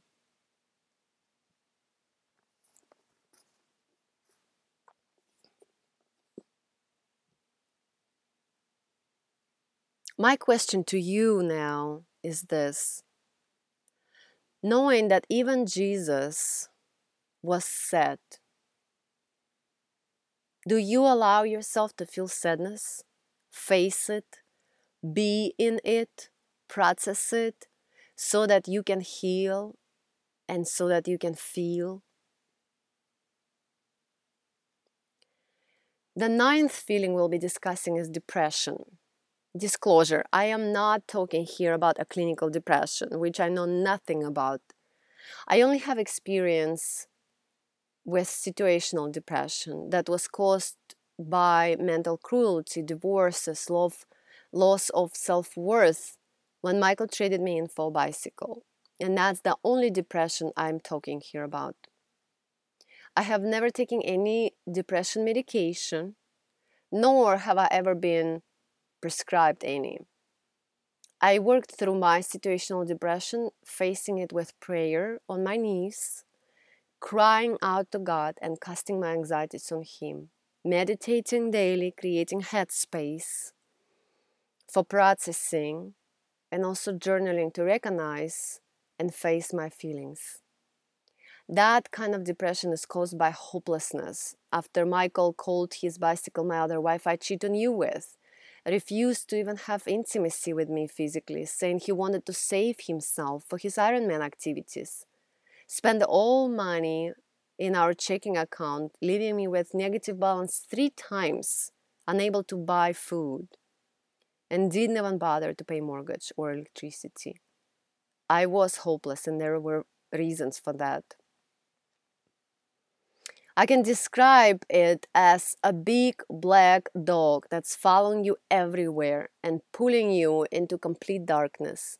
It's like a dark, heavy cloud over you, over your head, and you can't see any light at all above you. It's like a circle-shaped dark room with no exit door, no windows. You feel tired being trapped in the darkness with no hope. You have no energy. You feel only indifference. You become negligent. You don't eat. You don't take showers. You don't exercise. I even had to give my Cocker Spaniel Bruno to friends for a few weeks because I was unable to take care of him. I was living in a fog. I was so disoriented by Michael's cruel behaviors and confusing actions. I couldn't handle even the most basic things like washing the dishes. And I experienced suicidal thoughts, as you know from the first episode here called What Does God Say About You? Are depression and suicidal thoughts unbiblical, ungodly, sinful? And are they new to God? In the Bible, Elijah was discouraged, weary, and afraid. After great spiritual victories, this mighty man of God feared and ran for his life. And there in the desert, he sat down and prayed, defeated and worn. I have had enough, Lord. Take my life. Defeated and worn out. Elijah, who knew God personally, who experienced so many victories with God. He was depressed and suicidal. 1 Kings 19:4. So neither depression nor suicidal thoughts are new under the sun. Depression is when you just lie in bed, stare at the ceiling for hours and hours, and you're pretty much checked out mentally. You're just indifferent. Nothing matters because there is no hope. The only way I found a path out of that long-lasting depression was to justify my feelings, and the story of Elijah was so relatable for me. As he lay and slept under a broom tree, suddenly an angel touched him and said to him, "Arise and eat." So he ate and drank and lay down again. The angel of the Lord came back a second time and touched him and said, "Get up and eat, for the journey is too much for you." 1 Kings 19:5-7. Wow. Wow. I knew I was so depressed because the journey was so hard. It was too much for me. But also, as God was preparing Elijah for his next step in his journey with God, I knew God was also using my depression to equip and prepare me for my next step in my walk with Him.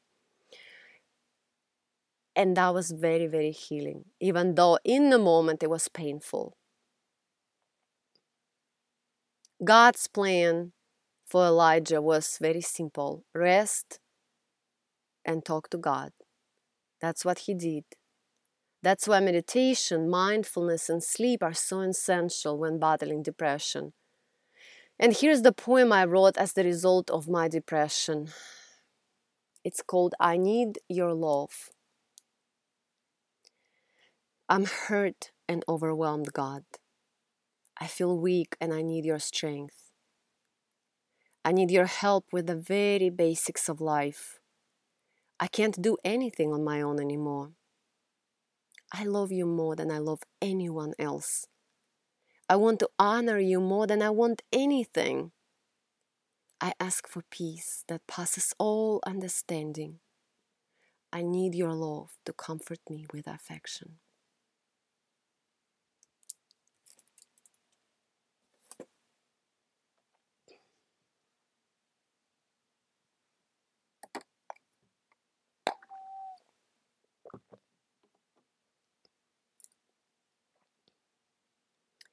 The 10th feeling we'll be discussing is joy. Joy is a feeling of great pleasure and happiness. I'm learning to feel it again right now. I will say that we all can find reasons to feel joy, even in the middle of hell. I promise you. I'm only saying it from experience. I felt profound joy walking down the aisle on May 14th last year, seeing Michael waiting for me there and crying as he looked me in the eye. And I felt profound joy taking care of him in the midst of his second divorce filing in our 8 months of marriage. I want to share with you this poem I wrote, feeling overwhelming joy from just a simple trip to a sunflower farm on a sunny and then rainy day. It's called The Sunflower Day. Let me find it on my phone. It's a long one, so I don't have it printed out. Sorry. Hold on.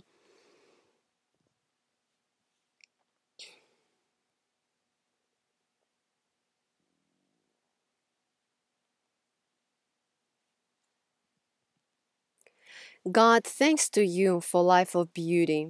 Thanks to you for blue, clear sky. Thanks for gifting us with duty to honor you, follow, obey, and glorify. Thanks for healthy air we're breathing. Thanks for all the gorgeous trees. Thanks for flowers we can be admiring or seizing. Thanks for the hardworking and all important bees.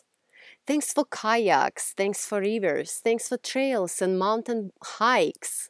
Thanks for all the joy sun gives us. Thanks for running and for bikes. Thanks for healthy ears and vision. Thanks for moving arms and legs. Thanks for your abundant provision. Thanks for promoting us beyond just plebs. Thanks for making us your special children. Thanks for giving us your gorgeous world. Thanks for gifting us blessings a million. Thanks for every sunflower that today danced and whirled. Thanks for happiness and pleasure. Thanks for purpose and for cheer. Thanks for love that I so treasure, and every smile it brings and every tear. Thanks for people, friendships, mentors. Thanks for guiding us with word. For every person who into my life enters, brings wisdom and with kindness enriches my world.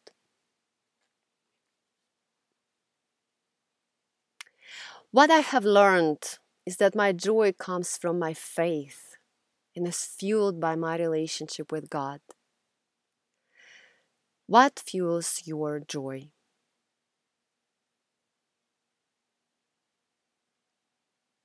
Then next we'll be talking about grief, mourning, and weeping.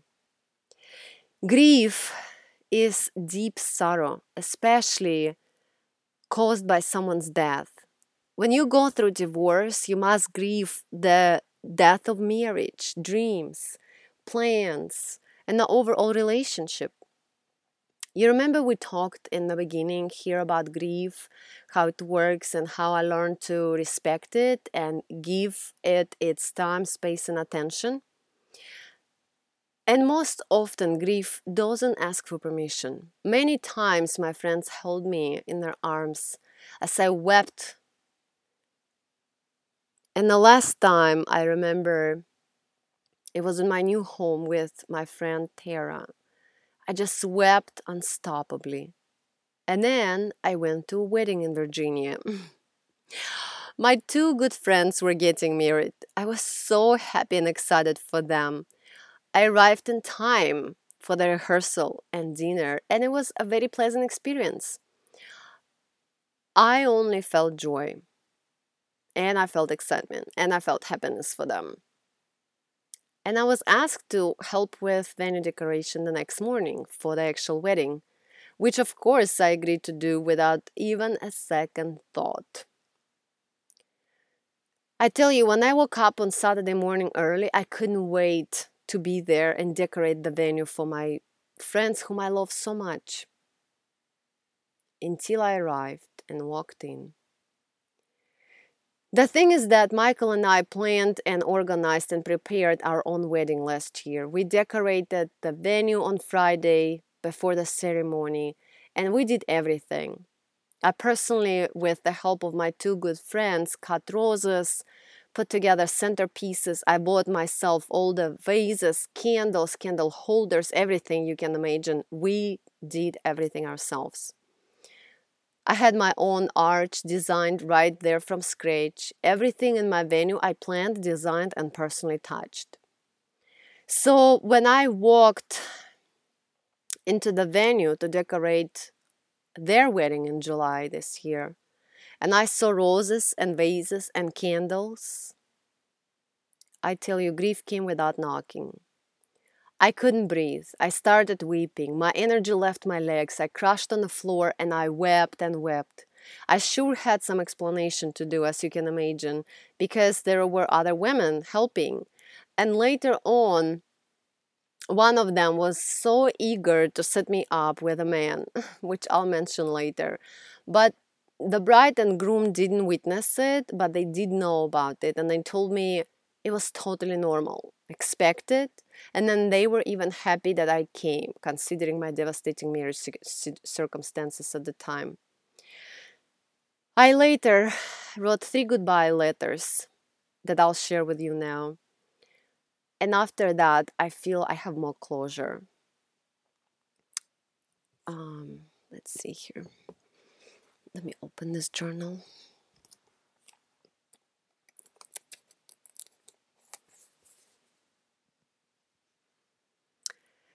Dear dating relationship with Michael, I never got to say goodbye. You were the best relationship in my entire life, cherishing, interesting, God-focused, attentive, loving, and honoring. You were also intentional and so special. You were short-lasting, but beautiful and very memorable. You were also captivating with all the amazing dates, jazz, high museums, shooting guns, cooking, picnics, church volunteering at North Point, all the interesting conversations, passion, compassion, and love. Goodbye.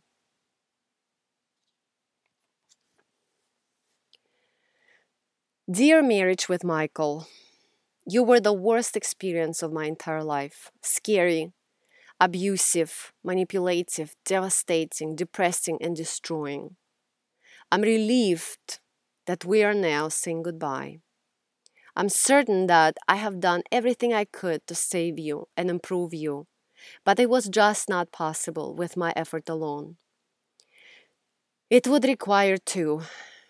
You were so short-lived, unstable, unpredictable, satanic, worldly, expansive, purposeless, and overall very painful. You took a huge toll on my sanity and mental health, as well as financial well-being. I am delighted to say goodbye to you. Goodbye.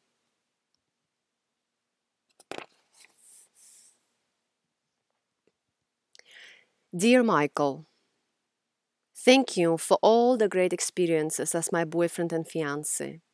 Thank you for all the terrible and devastating experiences as my husband.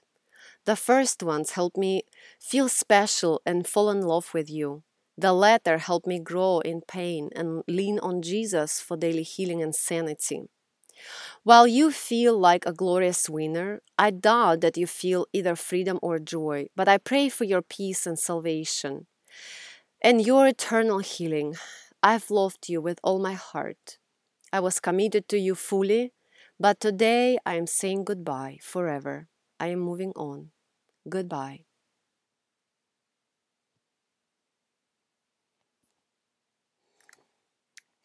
So these 3 letters were written on August 18th. It was Thursday, the last 4th day of our divorce jury trial. And when I came home, I went to the river. I sat there and I wrote these letters. So what about you? What is it that you need to grieve? What is it that you need to mourn? And what is it that you need to weep over? Can you take that time for the sake of yourself? For the sake of your human experience? Can you allow yourself to grieve the pain of your journey? Can you mourn it? And can you weep? Crying is not easy. You know it was not easy for me.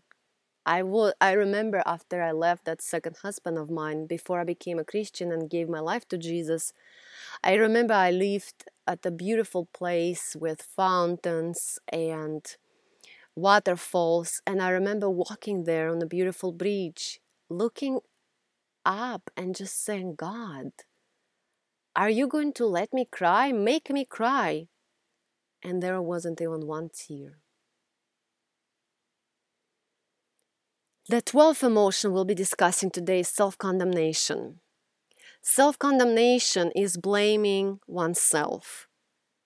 I have a good recent example from my beautiful friend whom we call Elena. Remember, we agreed that's her fake name, but okay, Elena. She gave me permission to share this one with you. She's very young and had never been pulled over before by a police officer.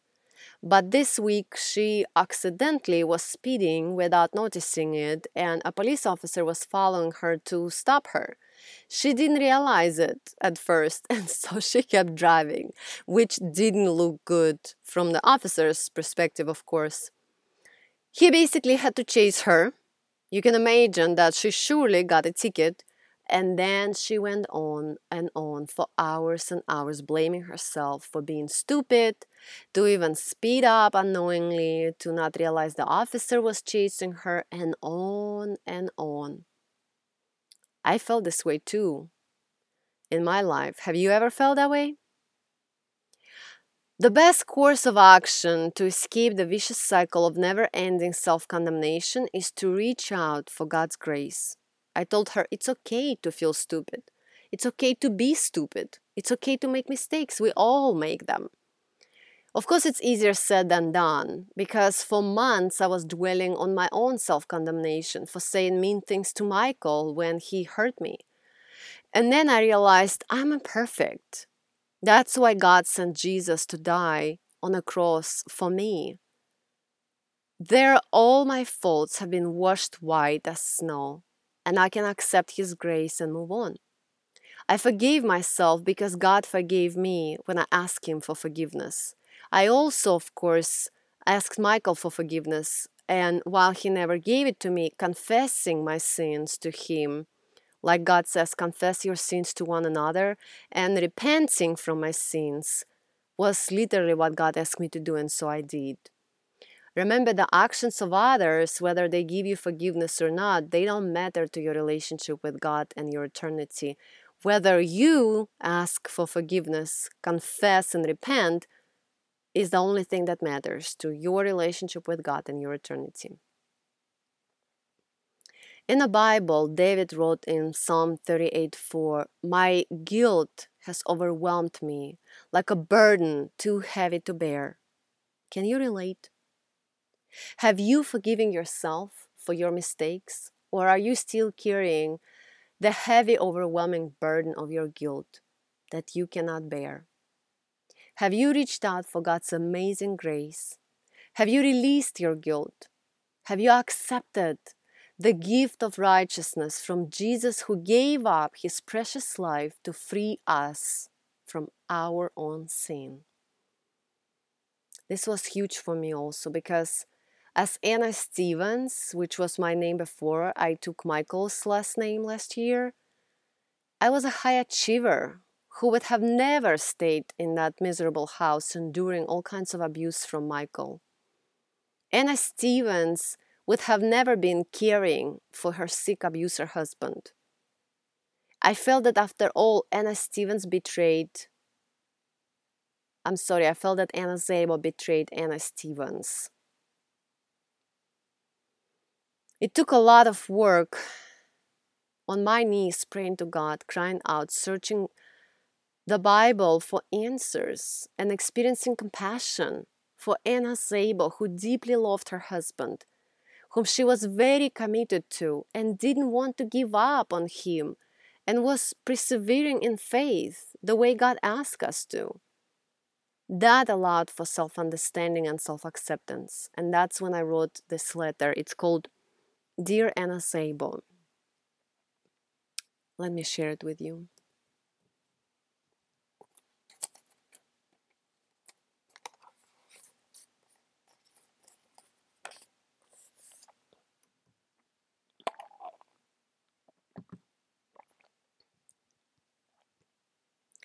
Dear Anna Szabo, it's been nice meeting you. I apologize to you for seeing you as a depressed, worthless, hopeless, powerless, abandoned, betrayed, angry, and foolish woman who's been traded in for a bicycle.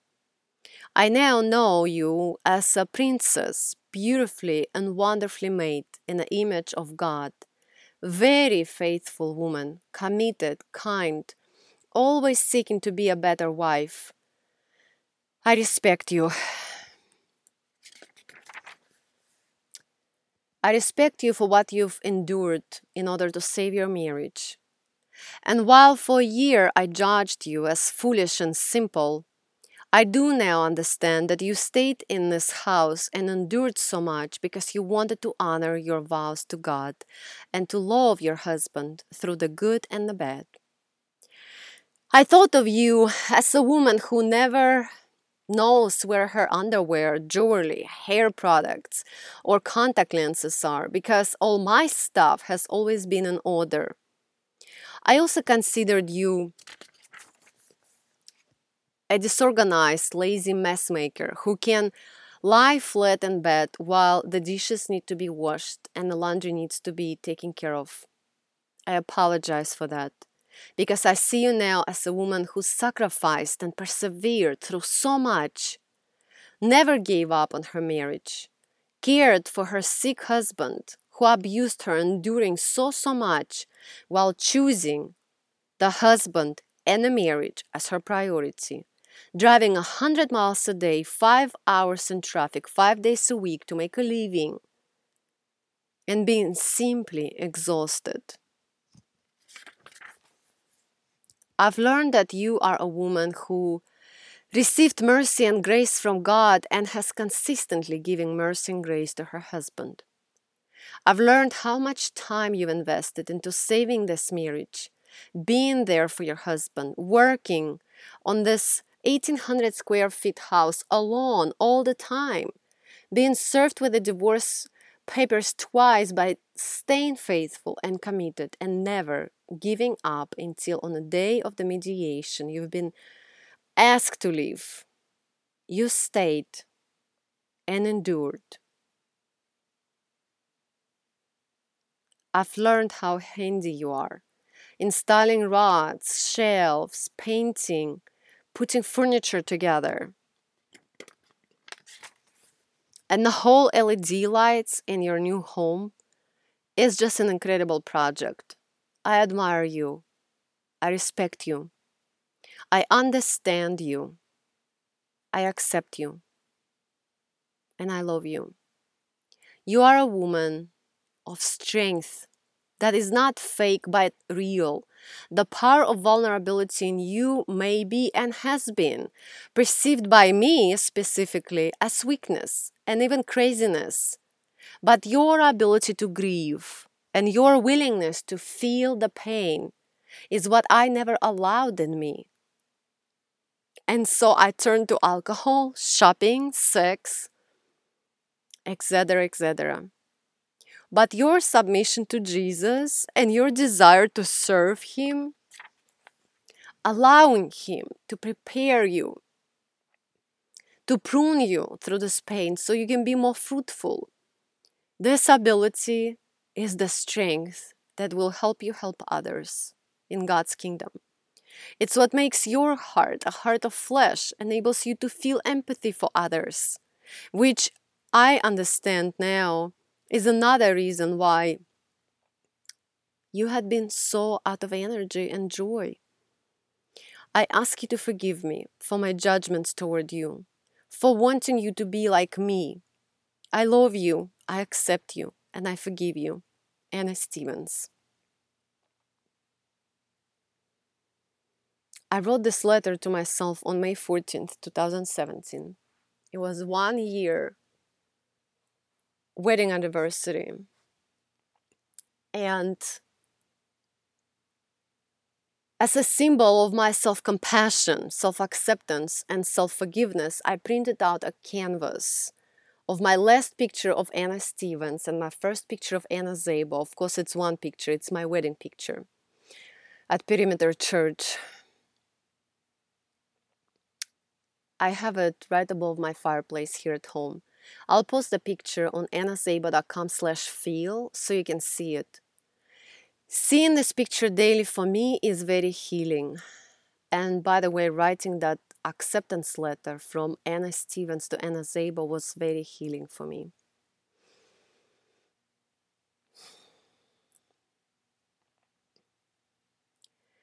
The 13th feeling we'll be discussing is commitment.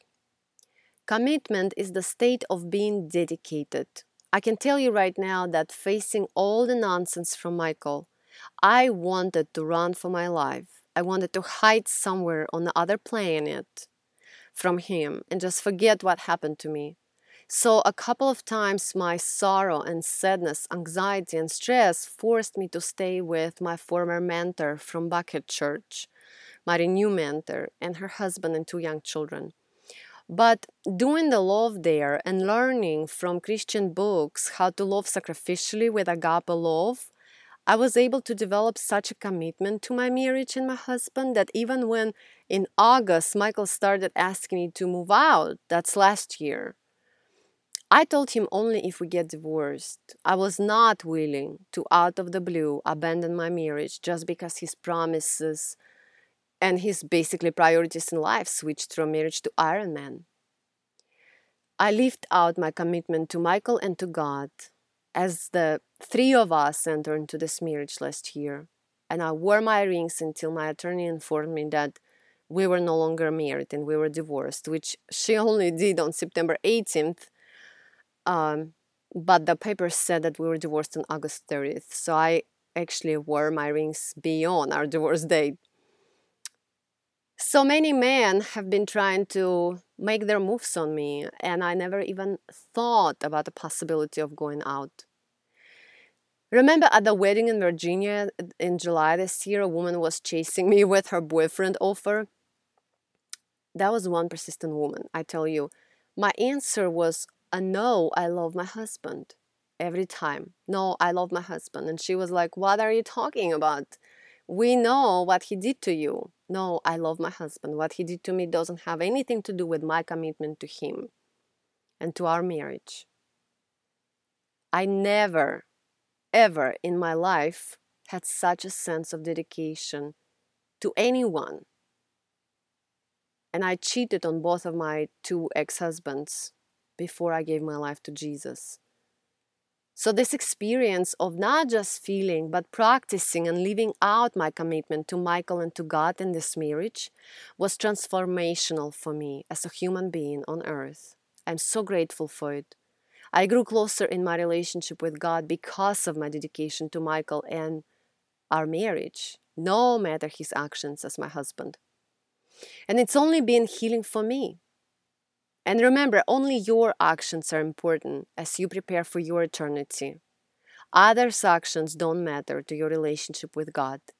Everything I learned, practiced, applied in my life, everything I felt in my heart and expressed in my marriage, I summarized in this poem, and it's called Marriage. Marriage is a covenant and a forever union made by God to last for eternity. It's a creation of an ongoing communion where each is led by God to achieve maturity. Marriage is a daily hard work commitment that requires selfless and intentional sacrifice, challenges us to give each other biblical treatment, encourage one another at our own ego price. Marriage calls us to love unconditionally, to give continuously and to not expect anything. To be close friends, it calls us additionally, and in the process, to God cling.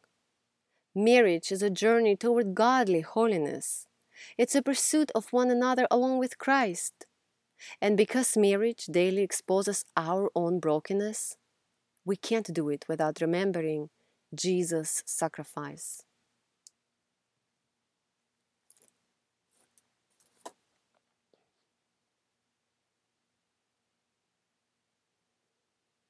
What about your commitment? Is your commitment driven by the actions of the other person? Your commitment needs to be reflected upon with the eyes of God and what God asks of you. The 14th emotion we'll be discussing is being left out, feeling left out. To feel left out is to not be included and to actually be excluded. In a marriage with Michael, from the moment we said I do, he excluded me from his whole life, every day. I noticed it gradually, but even when I did, I tried to persuade myself that this was just difficult first year of marriage everyone goes through and that it all will be okay soon. Except one afternoon I came home from work. Literally, I walk into my home, into my kitchen. Michael is talking to his family on video call on his laptop at a table, not even saying hello or acknowledging me or inviting me to talk to them or say hi to them. Michael's family is from Venezuela, which is where he grew up. They came here to Atlanta for our wedding in May, and I never saw them since then.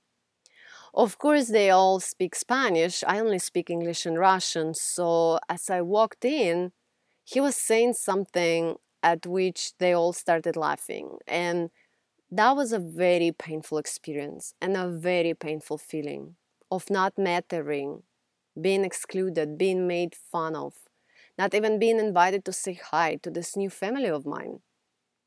It was right after we got married. It was really hard for me to acknowledge how much being left out by Michael affected me. I guess on this whole journey of learning to feel, I have also been learning to just acknowledge I was left out. I am in pain. Because for a while I was trying to forget it and to avoid my pain. And it never worked. It was never helpful. Do you have a heavy heart from pain, remembering being completely left out by either your family or a loved one? Have you ever acknowledged the pain? Have you allowed it? Have you faced it? Have you felt it? Have you processed it? And after you face your pain, remember to give grace to your offender. Really, that's the secret. So grace is next on our list. Last year, this very day, my girlfriend and I went out on a hike with our two dogs, and then we had a picnic and studied a book called Grace Walk by Steve McVey. At the time, I was in care ministry, women's leadership training at Brownsbridge Church in Cumming, where Michael and I lived after our wedding. I was learning to give Michael the same grace as I received from Jesus. Not easy at all, not easy, not even easy to think about it. But I wrote this poem about grace that God called us to receive and give. It's called Jesus Calling and Presence. You called us to confess, repent, and seek forgiveness. You called us to rejoice and go the second mile. Of your amazing grace, I've now been a witness and want to follow you with genuine desire. You called us not to lust and father slow to honor, our enemies to love and practice self-control. With your amazing life established you this manner, you bled and died for me to free me. To free from sin my soul. You ask us to be servants, to pray in faith and sureness that you will hear our crying and answer every time. You ask us not to doubt and demonstrate matureness, so others come to you observing us in prime. For gift of my salvation, to you I'm very grateful. I want to honor you and patiently obey. In trials, in tribulations, I am remaining faithful, remembering you're near and never far away. And that's the grace we received from Jesus. And so then the question is, can we give this same grace to others? I want to share this story with you. Moving into our marital residence, After the wedding and just being left alone there in the middle of unfinished construction with boxes and mess everywhere, I felt homeless, overwhelmed by stuff. It was really hard to clean, so it was always messy. Well, not always, for a while it was messy. And I judged Michael for that. When I moved out and was settling in my new home, I was so severely depressed that it was hard for me to put this home together. I had stuff everywhere. It was hard to clean. It was messy. I looked around one day and asked, "Girl, why do you continue feeling homeless and being homeless? Why don't you set up your new home? Why can't you put it together now?" And the answer was that for the season of life I was in, this, what I was giving myself, was indeed the best I had, the best I could give at the time. Realizing that, knowing that, yes, with confidence I can say it was true. I didn't think it looked good, but this was my best at the time. I asked myself, what if the mess you got from Michael was his bestest best for the season of life he was in? And that allowed me to experience so much empathy, compassion, and grace for Michael. Just what God gives me every day. Have you received God's grace? Do you feel loved, accepted, and forgiven? Do you give the same grace to people in your life?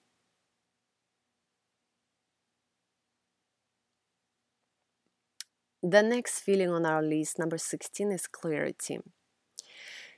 Clarity is the state of being clear-minded. The opposite of clarity is being foggy-minded, full of doubt. The other word to describe that I saw on a text message that Michael received while in the car with me from his best friend, who said, "Your wifey is brain scattered." To which Michael replied, "Nothing," to defend his wife. And I remember I looked at him and I was so puzzled that he didn't think much of it at all, that his friend said that your wifey is brain scattered. And I said, "Michael, what are you going to do? What are you going to say to him to defend me?" And he said, "Nothing, I'm not going to say anything." Yet brain scattered, of course, I was, from all the mental cruelty I endured. Before I married Michael, I was always very clear and focused. I had clarity regarding my identity, my life, my future, my purpose. The more I was mentally manipulated by Michael, the less clarity I had left in me. The more confusion there was, brain scatteredness and foggy-mindedness. Clarity is such a blessing. I'm learning from this experience of depression and fogginess. Clarity prevents doubt. Clarity entices us to take action.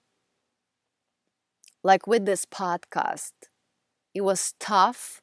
I was about to doubt myself, and then I said, "No, you're going to take action. There are people who need to hear this. You will help them." So you see that I've taken that action from clarity. The more you heal from hurts, the more you will experience clarity revival. Where do you lack clarity today? And what steps can you take to get back into clear, confusion-free state of mind? Start with gratitude and praise God for wherever you are. He will guide you from there to where He wants you to be if you surrender. Here's a poem I wrote as I was gaining my clarity back, recovering from the mental cruelty endured in this marriage. It's called "God, I Praise You."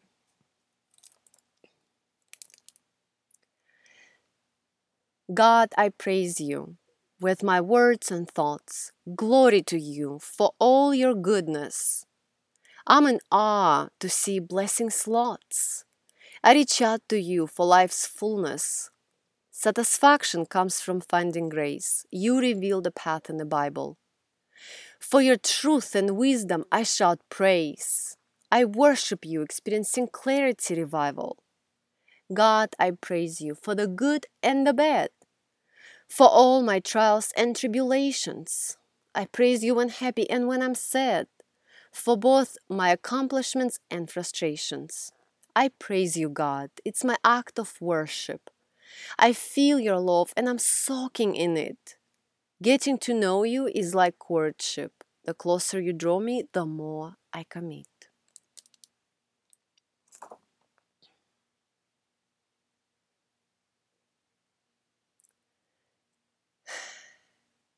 So you heard that a lot of my clarity came back as I've been practicing gratitude. And so gratitude is next on our list.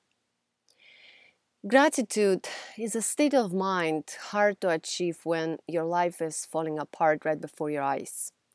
It takes two things. First, you must decide to find things to be grateful for every day, even if it's only one or two things. And secondly, you must make gratitude your daily habit. It's not easy.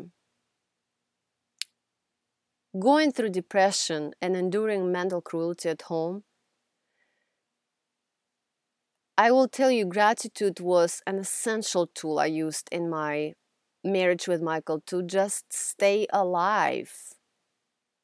My depression was really severe, and finding things to be grateful for was difficult initially. But they don't have to be big things. Start wherever you are and go from there. And so, just to give you an example, here are like real life examples from my gratitude journal. So, let me open that up. I call it gratitude journal.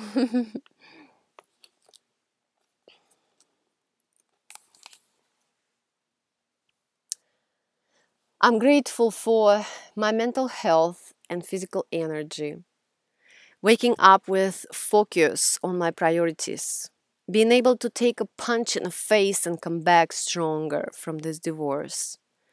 My premarital counseling mentors and their meaningful friendship and mentorship, Perimeter Church and the community it provides. Yesterday's sermon on how God causes adversity, the glorious grace, God's amazing grace that's sufficient for me. The trials and temptations He sends my way to grow me.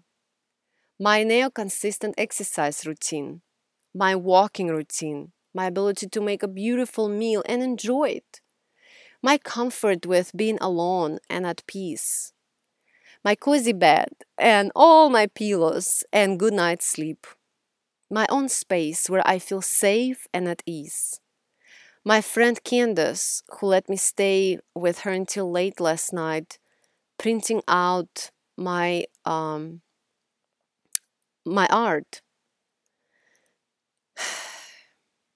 My journaling routine that helps with clarity. Jesus, in whom I put all my trust and who carries me when I can't walk on my own. It was July 17th, 2017.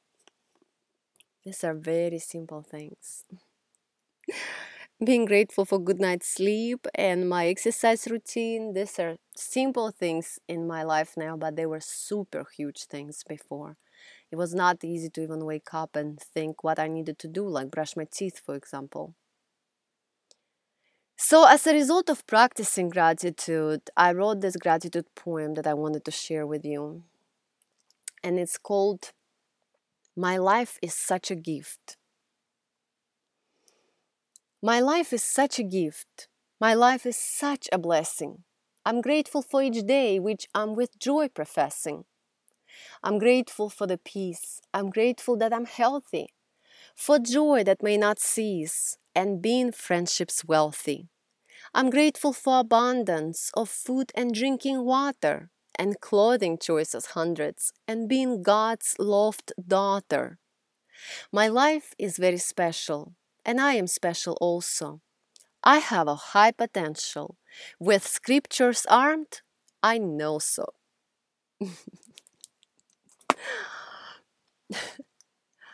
I love this poem, not the usual way for me to feel about my life. I just love and adore it. So the next feeling we'll be discussing is obsession. Obsession is a huge one for me. Obsession is a persistent, disturbing preoccupation with an often unreasonable idea or feeling. Remember my friend Elena from New York?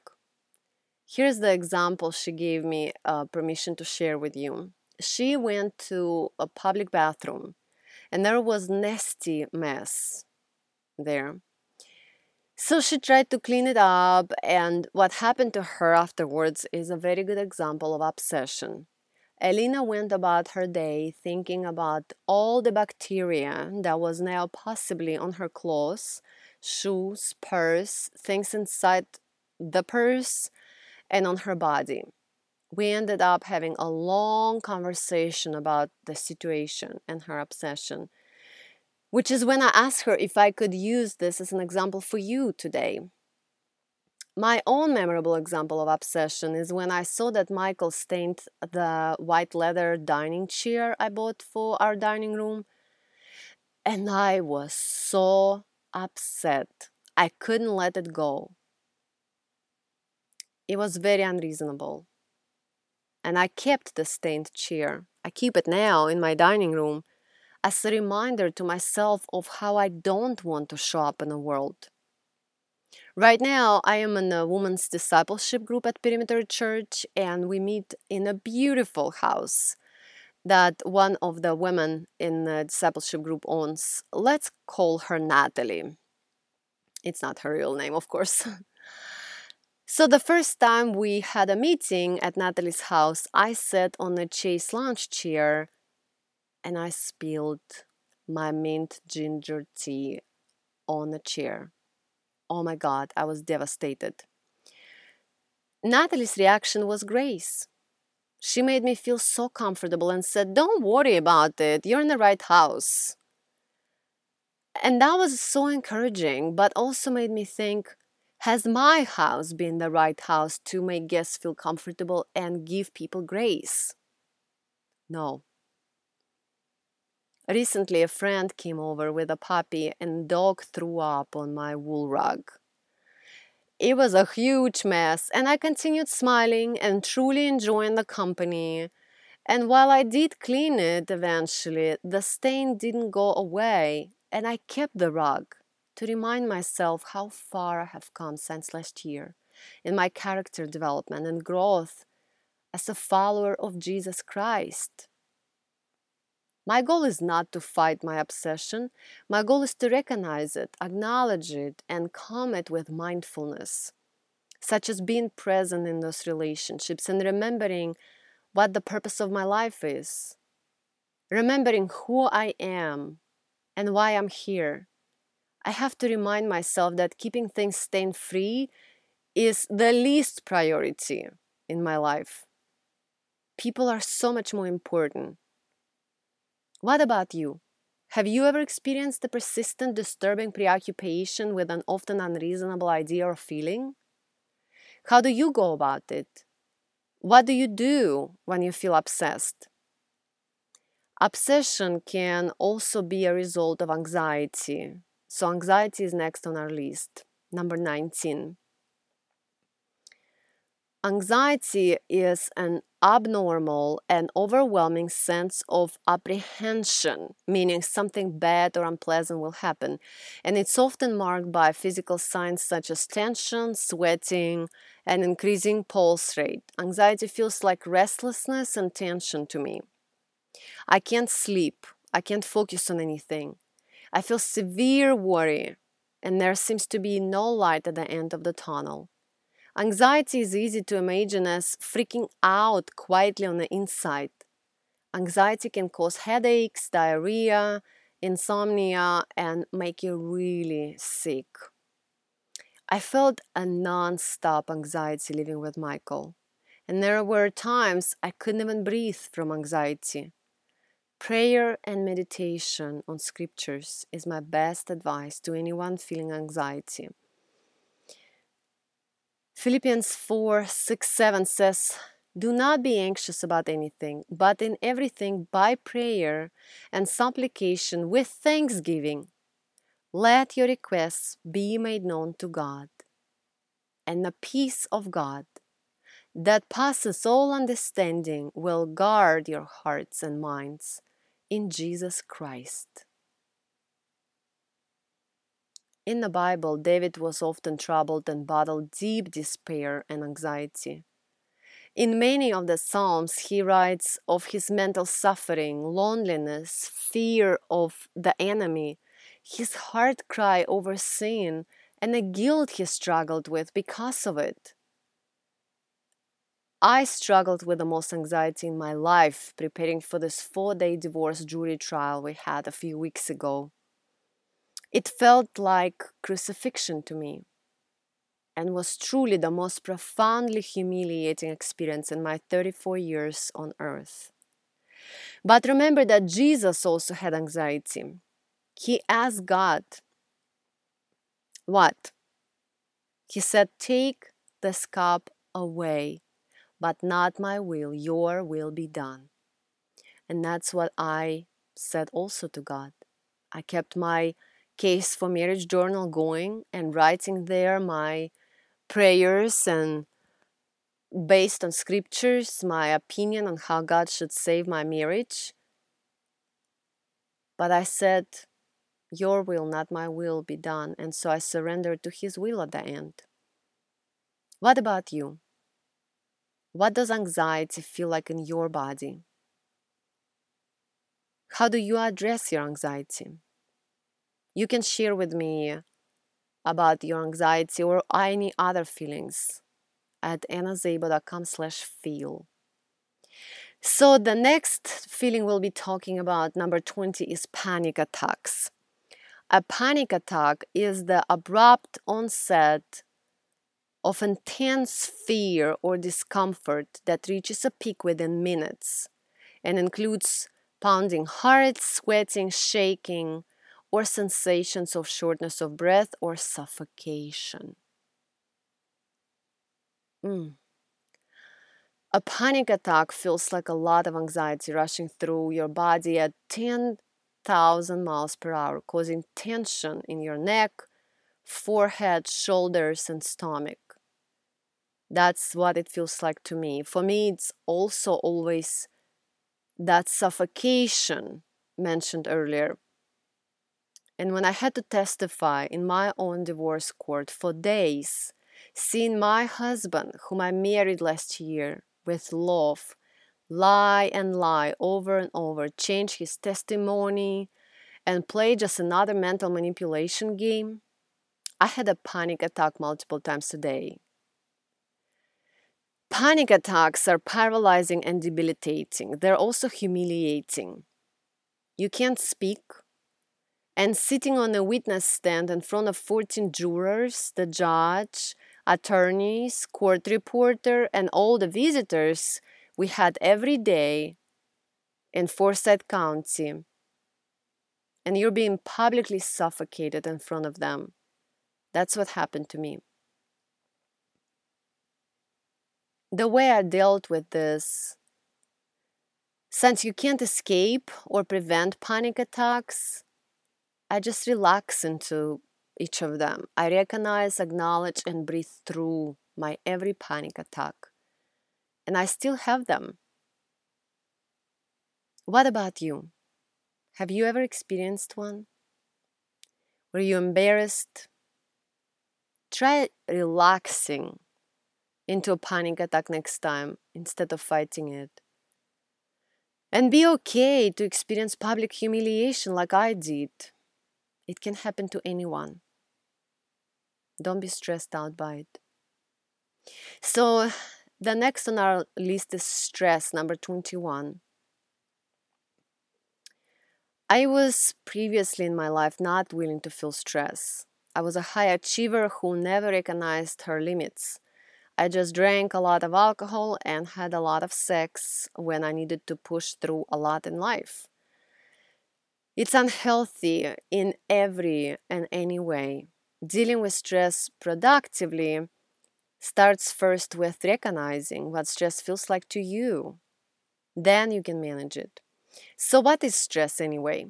It's a state of mental or emotional strain or tension resulting from adverse or very demanding circumstances. For example, narcissistic abuse, mental cruelty, domestic violence, or being overworked in some aspects of life, or testifying in court. Those things will cause stress. To me, stress causes muscle tension, stomach aches, inability to do number two, causes because of it rectal bleeding, insomnia, lack of self-awareness, and loss of perspective. What about you? What does stress feel like in your body?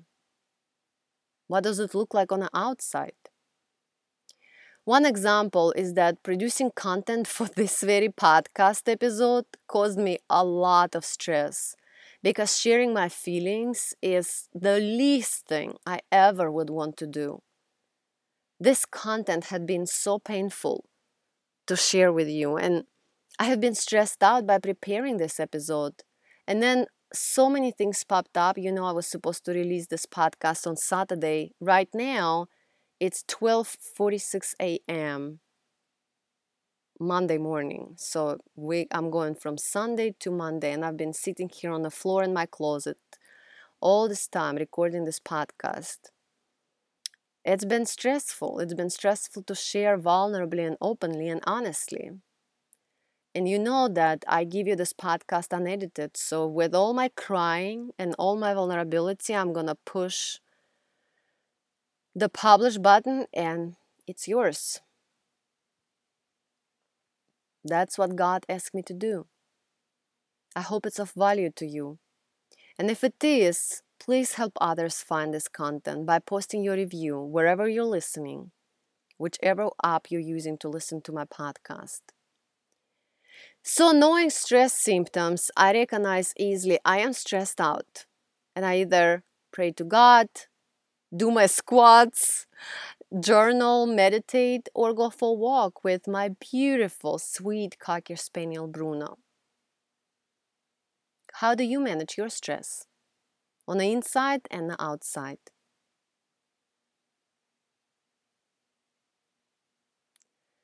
The next feeling on our list is contentment, number 22. Contentment is a state of either satisfaction or just mere acceptance. I shared with you that initially in our marriage, I deposited my entire paycheck into our joint checking account, and it was gone. $300 on a $6,000 bicycle repair, $300 on a new iPhone for Michael, $74 on fast food at once, $500 to ship a bicycle to the Ironman competition in Canada, and on and on. Different clubs, memberships, fitness memberships, training memberships, jackets, towels, everything. And so who cares that mortgage is unpaid, right? So in September, once I discovered all the unpaid bills, and after 3 times I was left with no money to pay for food, I rerouted my paycheck back to my own checking account that I had before we got married. I was not giving Careless Michael any money, and instead, I focused on paying off the debt we took on to remodel our marital residence. It was Michael's house.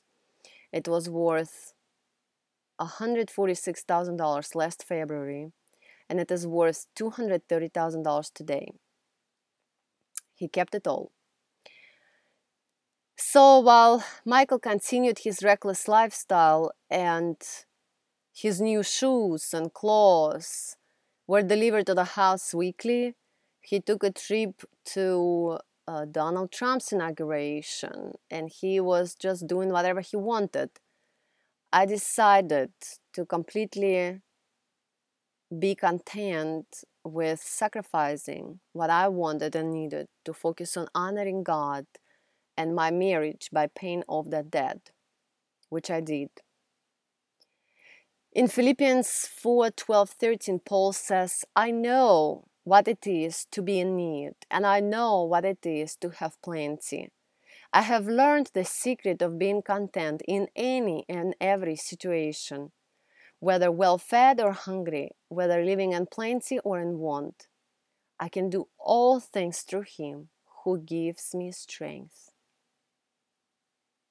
Wow. Contentment is a choice. Paul believed he will be taken care of while in prison, and at the time, prisoners were only getting support from their family and friends. I was content believing that God will take care of my every need. It might not look like what I want or think I need, but I trust that His plan is bigger and better than my plan. This allows for clarity instead of that constant self-doubt and foggy mindedness. Discontent leads to loss of clarity and causes dissatisfaction, bitterness, and resentment. In which area of your life do you recognize discontent right now? Where do you need to decide to choose contentment? How can you make that decision to feel content by trusting God's plan? The next feeling on our list is humiliation. Let me drink some water. That was a tough one. Today we were talking about it in my discipleship group.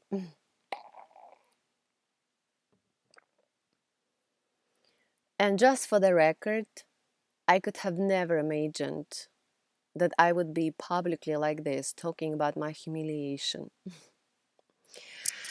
And the reason why I do, well, not willingly, kind of God forced me to do it for you, but I do agree to do it, and I'm about to do it because I believe it's going to help you so much. Trying to avoid humiliation, fighting humiliation, and the self-condemnation we experience for being humiliated is something that causes us depression, anxiety, and that vicious cycle that we just need to stop. It's not helpful. Being humiliated is unavoidable in life. There will be unpredictable humiliation experiences like public panic attacks, for example, when you testify in court in front of all those people. And there will be very predictable humiliation experiences, like when your husband of 4 months files for divorce twice in the 8-month marriage period, and you have to go tell the world what happened during your wedding night. Humiliating. Preparing to testify about our wedding night in front of jurors and a judge, I had many panic attacks in advance. And it was not anything I could have avoided, so I focused on Jesus instead. Jesus was rejected by his own people in favor of Barabbas, a criminal. Barabbas couldn't even believe what happened when he realized that he was let go. He was like, who is this Jesus guy? He's going to be now crucified instead of me.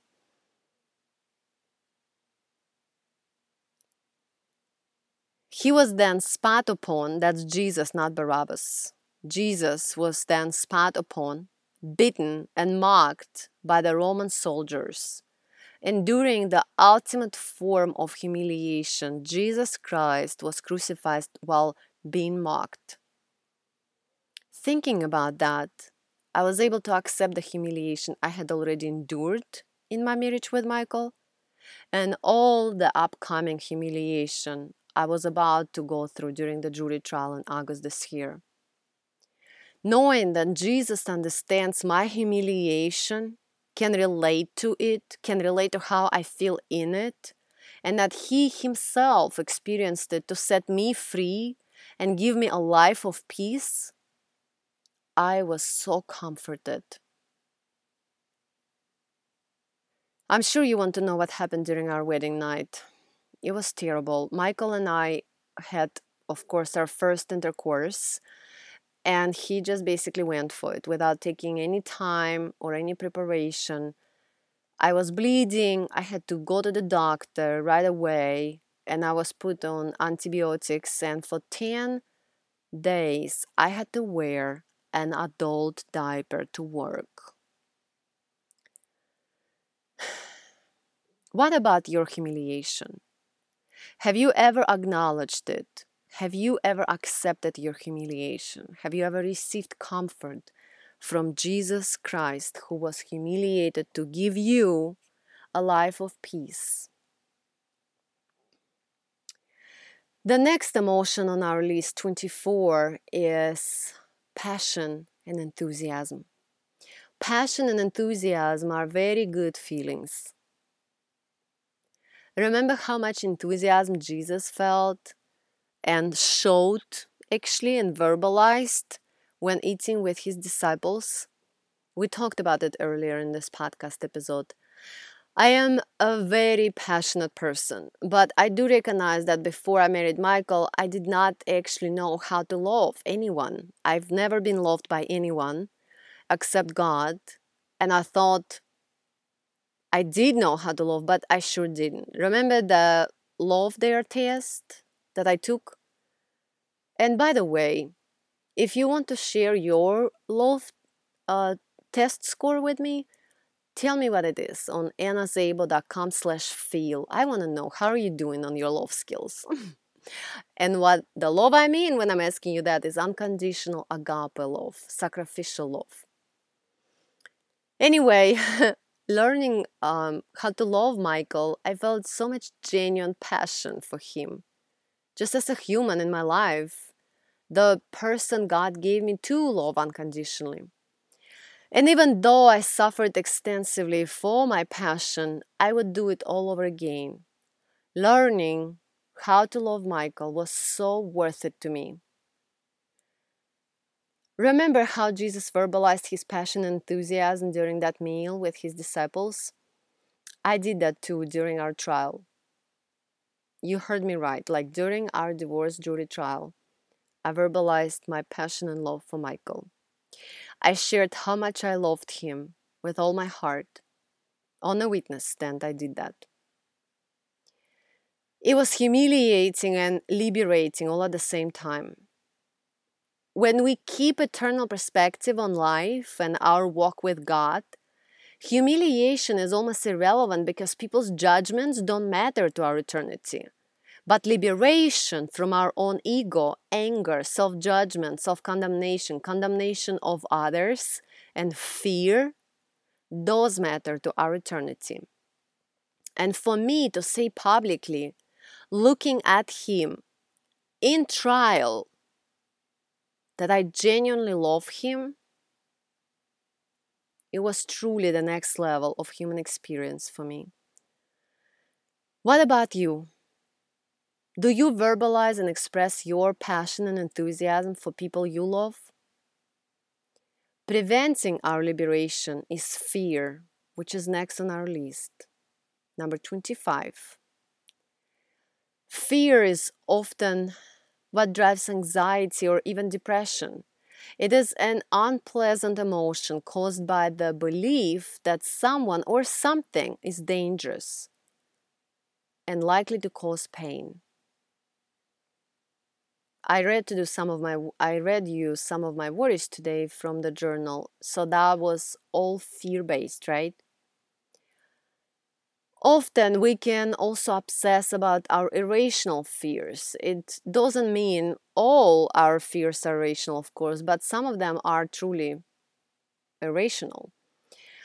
I was devastated with fear living with Michael, who was acting crazy and unpredictable at all times and threatened me multiple times, threatened me saying, I need you to leave this house. That was right after we got married. Or something really bad will happen to you, like my sister. And I asked him, what happened to your sister? And he's like, you don't want to know. And then he threatened me multiple times. Anyway, after he told many people at Highlands Church in Cumming, as well as the pastor who officiated our wedding, that his plan was to divorce me to date me again, I have some serious fears, I tell you. I promise you, I have fears every day, like right now. So the first thing I did when I moved to my new home is I went to the local police department right away, and I told them about my situation with Michael and all the divorces and all his threats, and we made a plan.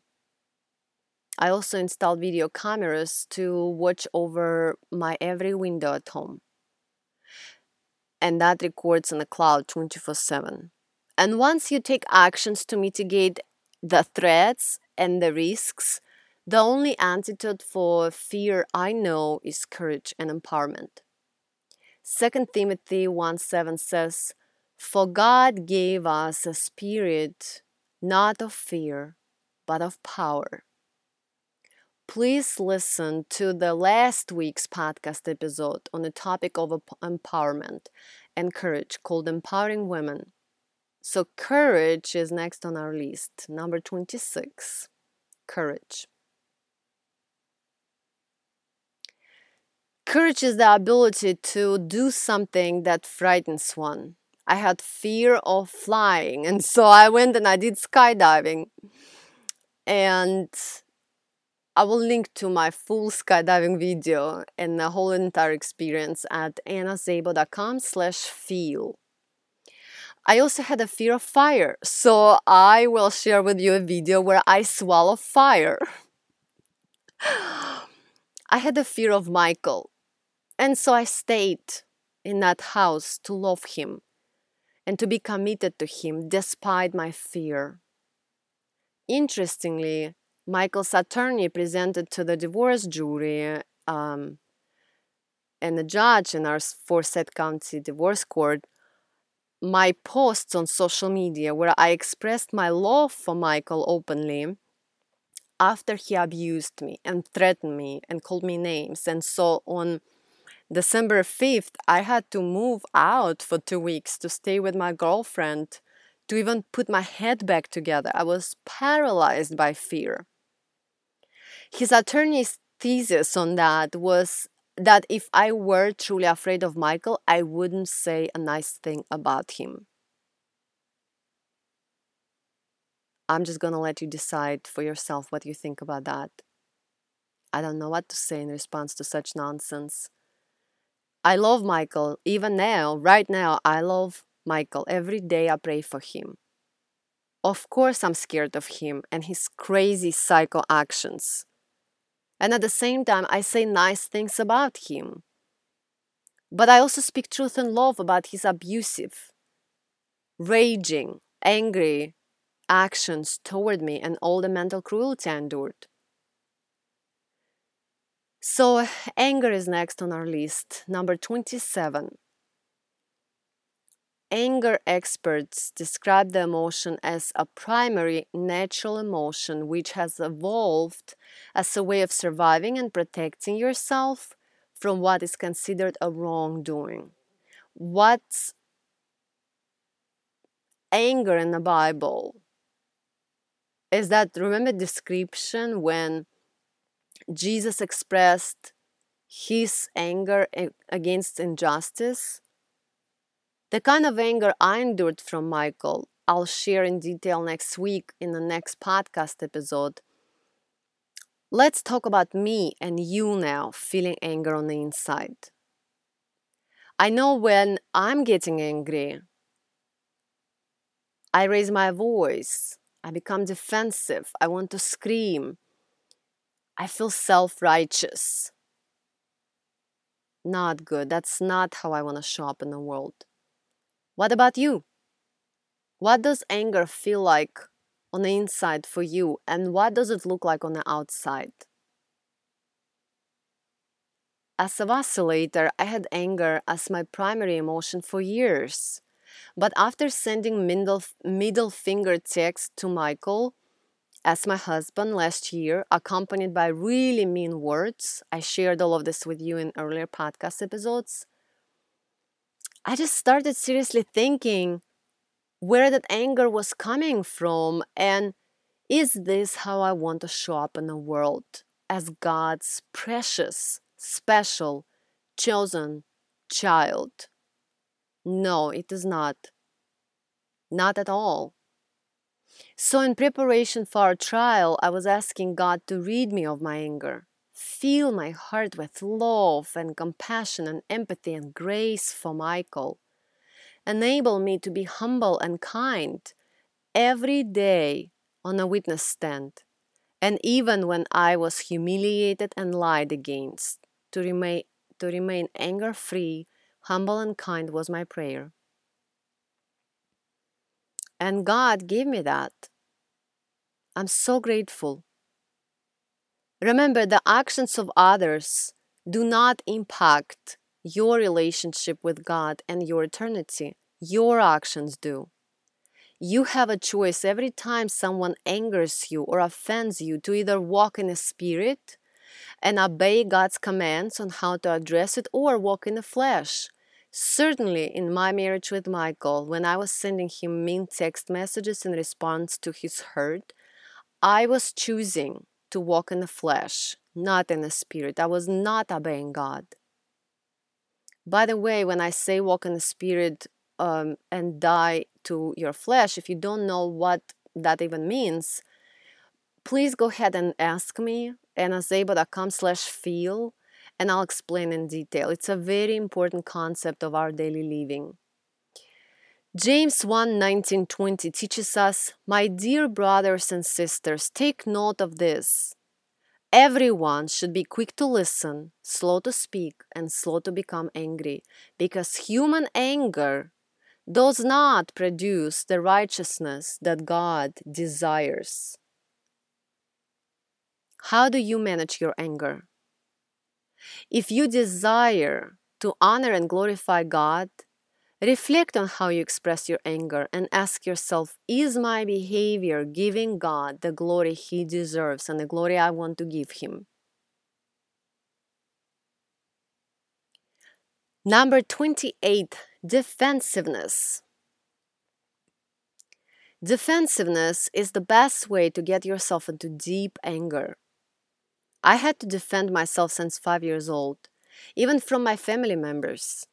When as a teen I was raped, my mom said, "Good for you, you're now more sexually experienced than your peers." So I had to go and find a way to defend myself from those guys, which I did. But growing up, having to always defend yourself, you become a very defensive adult, you know? That's what I'm working on right now. Whoever thinks whatever about me, they are free to think that. I allow it to them. I don't have to defend myself. I don't need to defend myself. If someone offends me, like Michael, for example, after watching him live for 3 days in court, I was able to say to myself, there is no need to continue defending your rights, because he says lies and changes his testimony every hour, and you try to combat that with what's true. Just let it go. And that gave me peace. Do you often feel defensive because you want to establish justice? Psalm 43 says, "Establish justice for me, God. Argue my case against ungodly people. Rescue me from the dishonest and unjust, because you are my God, my protective fortress." And that became my prayer. How about you? Do you believe that God will establish justice in all your cases? Or do you believe defensiveness will? The opposite of anger and defensiveness are humbleness and kindness. Coming next, number 29, humbleness and kindness. Humble and Kind is my favorite country song. Are you familiar with it? Let me try to sing it to you. I don't know. Should I sing? Should I not sing? Okay, here it is. Hold the door, say please, say thank you. Don't steal, don't cheat, don't lie. I know you got mountains to climb, but always stay humble and kind.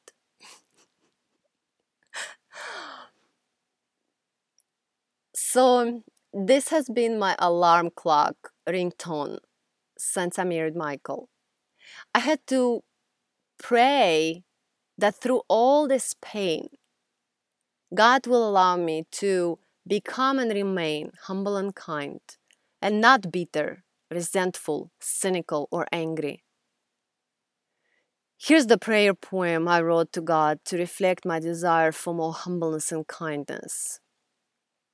It's called Lord, I Need You. It is literally what I pray every morning.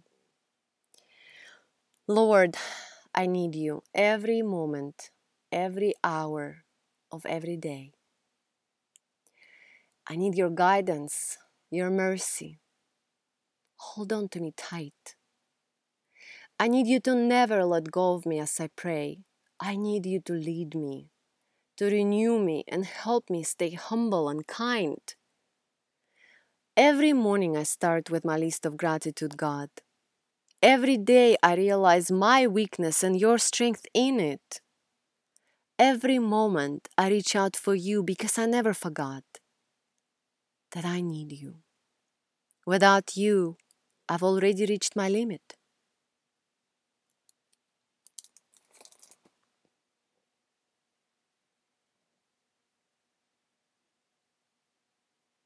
What about you? Have you asked God for humbleness and kindness instead of resentment and anger and bitterness?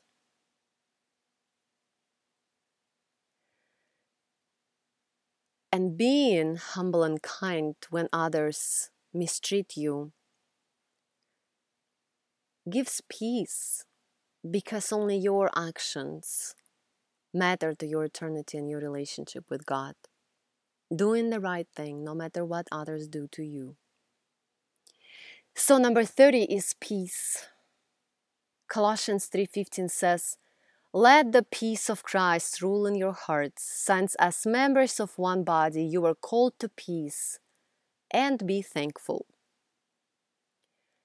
I had very little peace going through moving in, being abandoned, abused, 2 divorces, moving out, all in a few months of my life. And here's a story for you. I told you how in that marital residence I felt homeless in the midst of unfinished construction. Well, so I moved out, I moved here where I live now, and I was again in the middle of unfinished construction. My toilet had leakage, so my floors had to be pulled and replaced. In the meantime, my washer and dryer broke, they had to be replaced. I had a ceiling falling on my head and it had to be fixed. And my master bathroom bathtub paint popped. So my dog Bruna and I were moved to a hotel for them to work on my master bathroom. I was given a budget to go to a hotel and I could choose any hotel I wanted in a specific chain, but there are many of them here in Atlanta. So I read reviews and I chose a good place, or as I thought so. Bruna and I walk in, and you would not believe it. I could not believe my eyes. It was in the midst of major construction. Walls, floors, everything was being replaced. Dust everywhere. Oh, and you know what? It made me realize that God might not be changing my unfinished construction circumstances that follow me wherever I went, accompanied with my feeling of homelessness. Because God might have a plan to change me in those circumstances. And that's when I made the decision to reach out for God and tap into His peace no matter what was happening outside of me and my body. And I did that. Here's what I wrote on May 26 this year, 2017, as I was settling in my new home and going through this second season of divorce, preparing for trial. Peace comes from within us. Even when the world around us is falling apart, we can still find peace. God called us to live a life of peace while He said we will have troubles in this world. On this journey of seeking peace, I'm learning that peace is like a Christmas gift under the tree with my name on it. I can reach out and grab it and have it. It will be mine because it already is waiting to be mine. Or I can never reach out for it, never take the gift, and it won't be mine.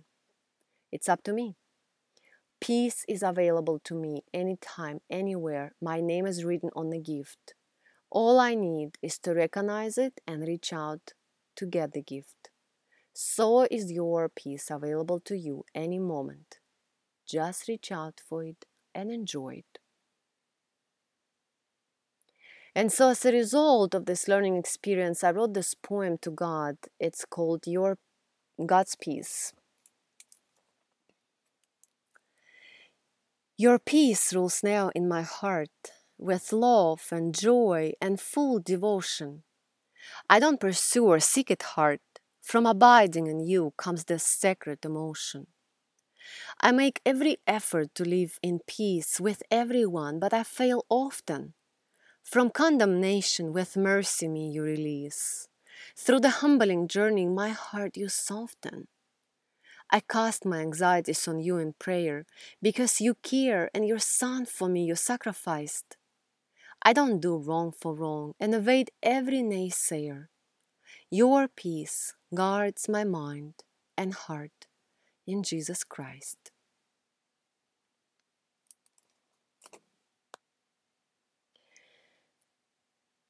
That was vulnerable. So the 31 on our list is vulnerability. According to author Brené Brown, if you know her, she is a popular TED Talk vulnerability woman who created a TED Talk on the power of vulnerability and just took off and went viral.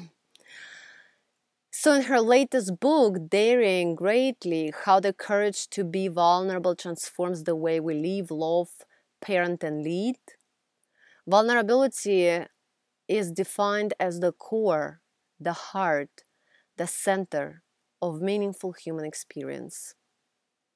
She defines vulnerability as uncertainty, risk, and emotional exposure. Think about the vulnerability it takes to love someone unconditionally, with agape love, sacrificially. To be honest with a friend, to cry in your small group. In my women's small group at church, I cry every time we meet. And I don't even fight it, and I don't even try. I'm not afraid to be real, and it's healing. And as I've been attending recently Bible study on Wednesdays at Perimeter Church, women at my table there said that my crying gave them permission to cry. And we've been just crying every week. It's been awesome. So healing. So vulnerable. Think about all the vulnerability it takes for me to open up to you here about all these issues in my life, with the hope that you will hear the gospel applied to my troubles and be comforted in your own troubles. For me, vulnerability is scary. I'm anxious and scared right now, being so vulnerable with you, but when others are vulnerable with me, their message of God's goodness and sovereignty and deliverance seen by them in their messy lives help me be comforted and facilitates my healing. That's why in return, I am giving my vulnerability to you to help you heal. Are you real, honest, and open with people in your life who need your vulnerability and could be encouraged and comforted by you and by you, your openness and honesty?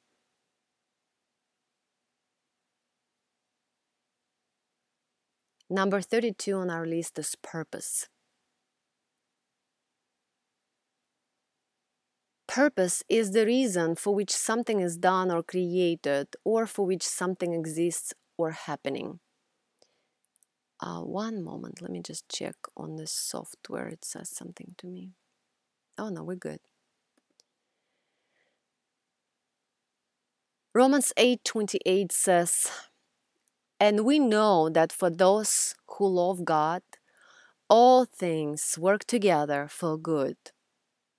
In my marriage and divorces, I saw nothing good, for sure. I questioned the purpose of the marriage, the relationship, and my whole life. And it was until my friend Tiffany sent me a text message to read the book of Esther. As she said, it was about me and my situation. I didn't read it. And then, independently from Tiffany, my biblical counselor gave me that whole book as homework. And I studied it closely with passion. And I felt such sense of purpose. Like I was equipped and qualified to be this man's wife, to be exactly where I'm at, to do exactly what I was doing, to suffer in this marriage for some good reason only God knows. And here's the poem I wrote about it. It's called My Husband for a Reason. God, I'm praying for my husband. Can you please renew his mind?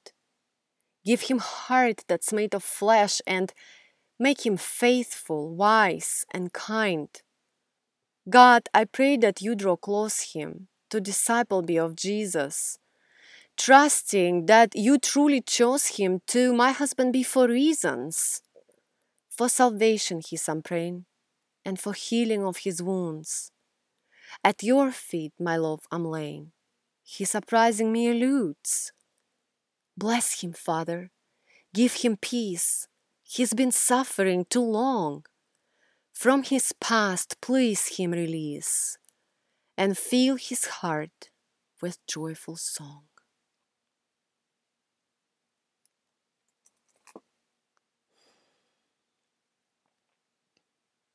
What about you? Do you feel driven by a strong sense of purpose? Do you believe that adversity in your life has a greater purpose, which is good according to God? Do you trust God? Trust is the next on our list, number 33.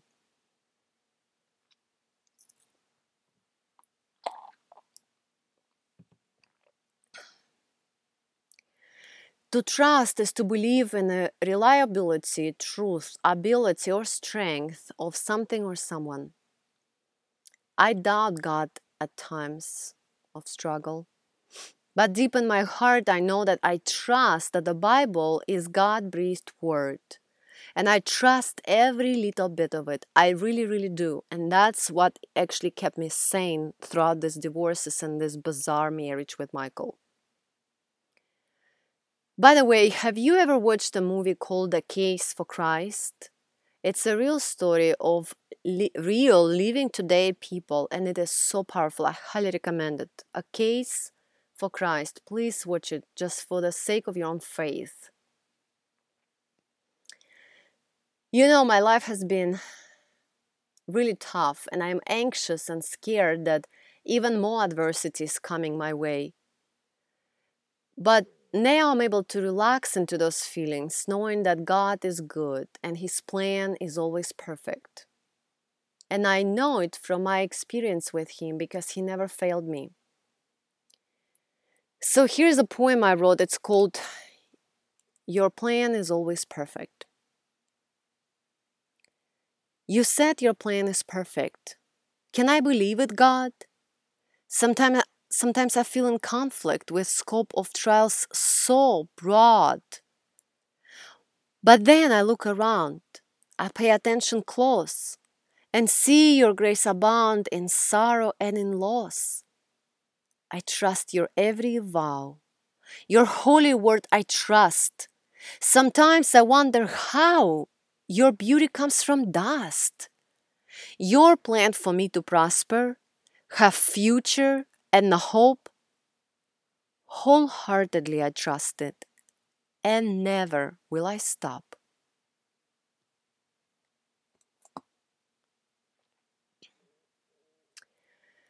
And that is empowering to me now, and that has been empowering to me to trust God like this, to just know by faith and my experience with Him, and I felt empowered.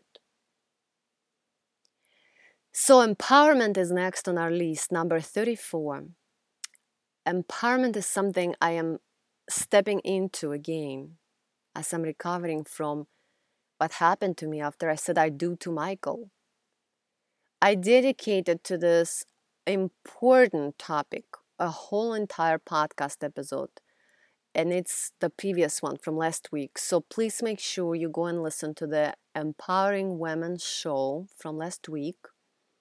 But still, I want to read you this poem I wrote that's actually called Empowering Women.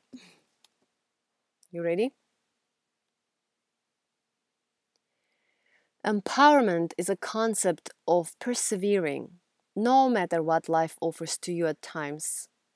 It's a decision to refuse fearing narcissists, abusers, and executors of other crimes. Empowerment is the antidote for violence. It's a way of saying no more from now on.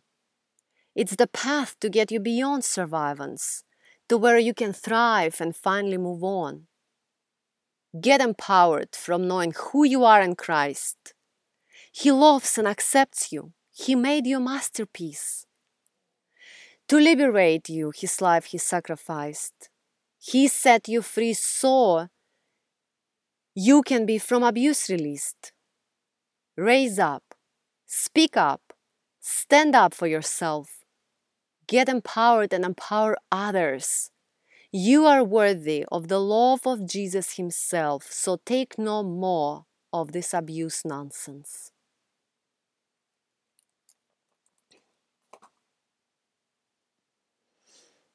And last but not least, by far the most important that I have been allowing myself to experience, learning how to experience, and would love for you to experience, is surrender. What does surrender mean? It means to cease resistance to an enemy or opponent and submit to their authority. Now, God is surely not our enemy, even though at times I admit we can feel as if He were. But God is for sure our opponent, as we must choose daily to either walk in the Spirit and obey Him and His commands, or give in to our own flesh. There's always that battle. I argued with God about those divorces because they were so painful, unnecessary from my earthly perspective, and they just felt surreal to me. I couldn't believe what happened to me and Michael in this marriage and just how bizarre everything was. I also fought God on this podcast episode. Sharing all this with you from my perspective was unnecessary. But God won.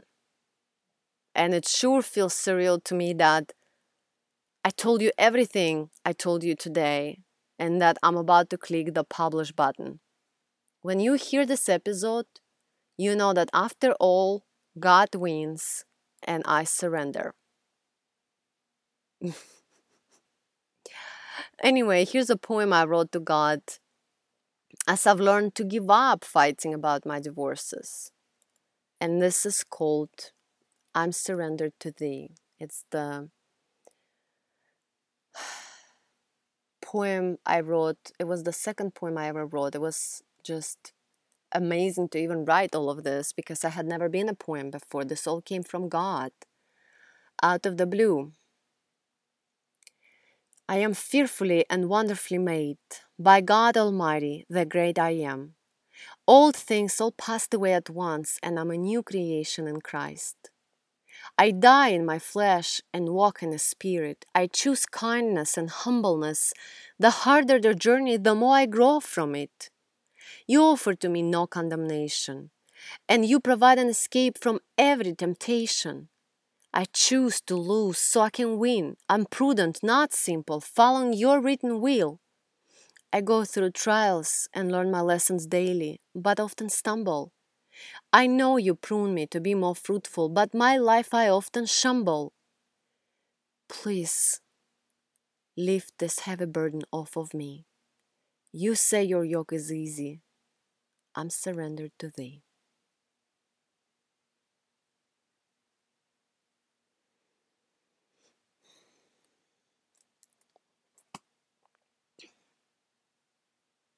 Wow, that was a lot to share with you. And it's 1:30 a.m. now. And I have to be in court because I've been subpoenaed for jury duty in just a few hours, which causes me a lot of anxiety. It's been the most humbling experience and the most valuable content I've ever put out there in the universe, ever. My hope is that you found this relevant, helpful, empowering, and healing. Before we say goodbye, I want to remind you that you can help others find this podcast by posting your review. As you know, every week after I publish a new podcast episode, I also release a new meditation. This week, I will share with you my poetry instead. I'll be releasing a few poems at a time, and they will be about 1 to 3 minutes each, reflecting different feelings and emotions. And so you can just save and enjoy, download the ones that resonate most with you and you find the most helpful. Today, I have a new poem for you. So here's a poem I wrote just for you to help you take a healing action after you listen to this long podcast. This new poem is called Feeling the Feelings. And I wrote it a month ago on September 24th when I just started preparing this podcast episode to help you discover and feel your feelings. This poem ends with a promise. That promise doesn't mean that you will be pain-free in life. It does mean, though, that you will gain understanding of your pain, which will then empower you to take healing action. Are you ready? Here it is. Do you know how to feel feelings? I mean, a whole range of them, all of them. Like fear, faith, joy, surprise from others' dealings. Like anger, peace, responsibility, or defensiveness when people you condemn. Do you know how to feel sadness and to grieve appropriately? Like sitting down with your sad thoughts and cry. Like writing heartfelt entries in your journal openly, without pretending and without saying a lie. But just really putting your heart out. Just putting all your emotions in the universe. Just being open and vulnerable without a doubt. Just being yourself, who you are, without intentional rehearse. I've learned slowly how to feel my emotions. In the past, my primary feelings were anger and rage. I've been intentional about using the experience to write devotions to help you with your own emotions to engage. Please take the time to be still and feel uncomfortable. Please make it your priority to focus your mind on the important intention of being vulnerable so you can that place of healing within yourself find. There is actually nothing much more to it. Just sit, be quiet, be still, and feel. When you're feeling, though, make sure you do admit and label each emotion without pretending. Be real. If you feel joy, say, I feel joy now. If you feel sadness, say, I'm very sad. If you're crushed, then the experience of pain allow by saying, I am in pain. And on that in your journal reflect. You will feel odd and weird at first. It's normal. But so what? It's a skill like learning to drive a car. Keep going. Keep feeling. This process is very informal. And I promise with time, It will help you heal your every scar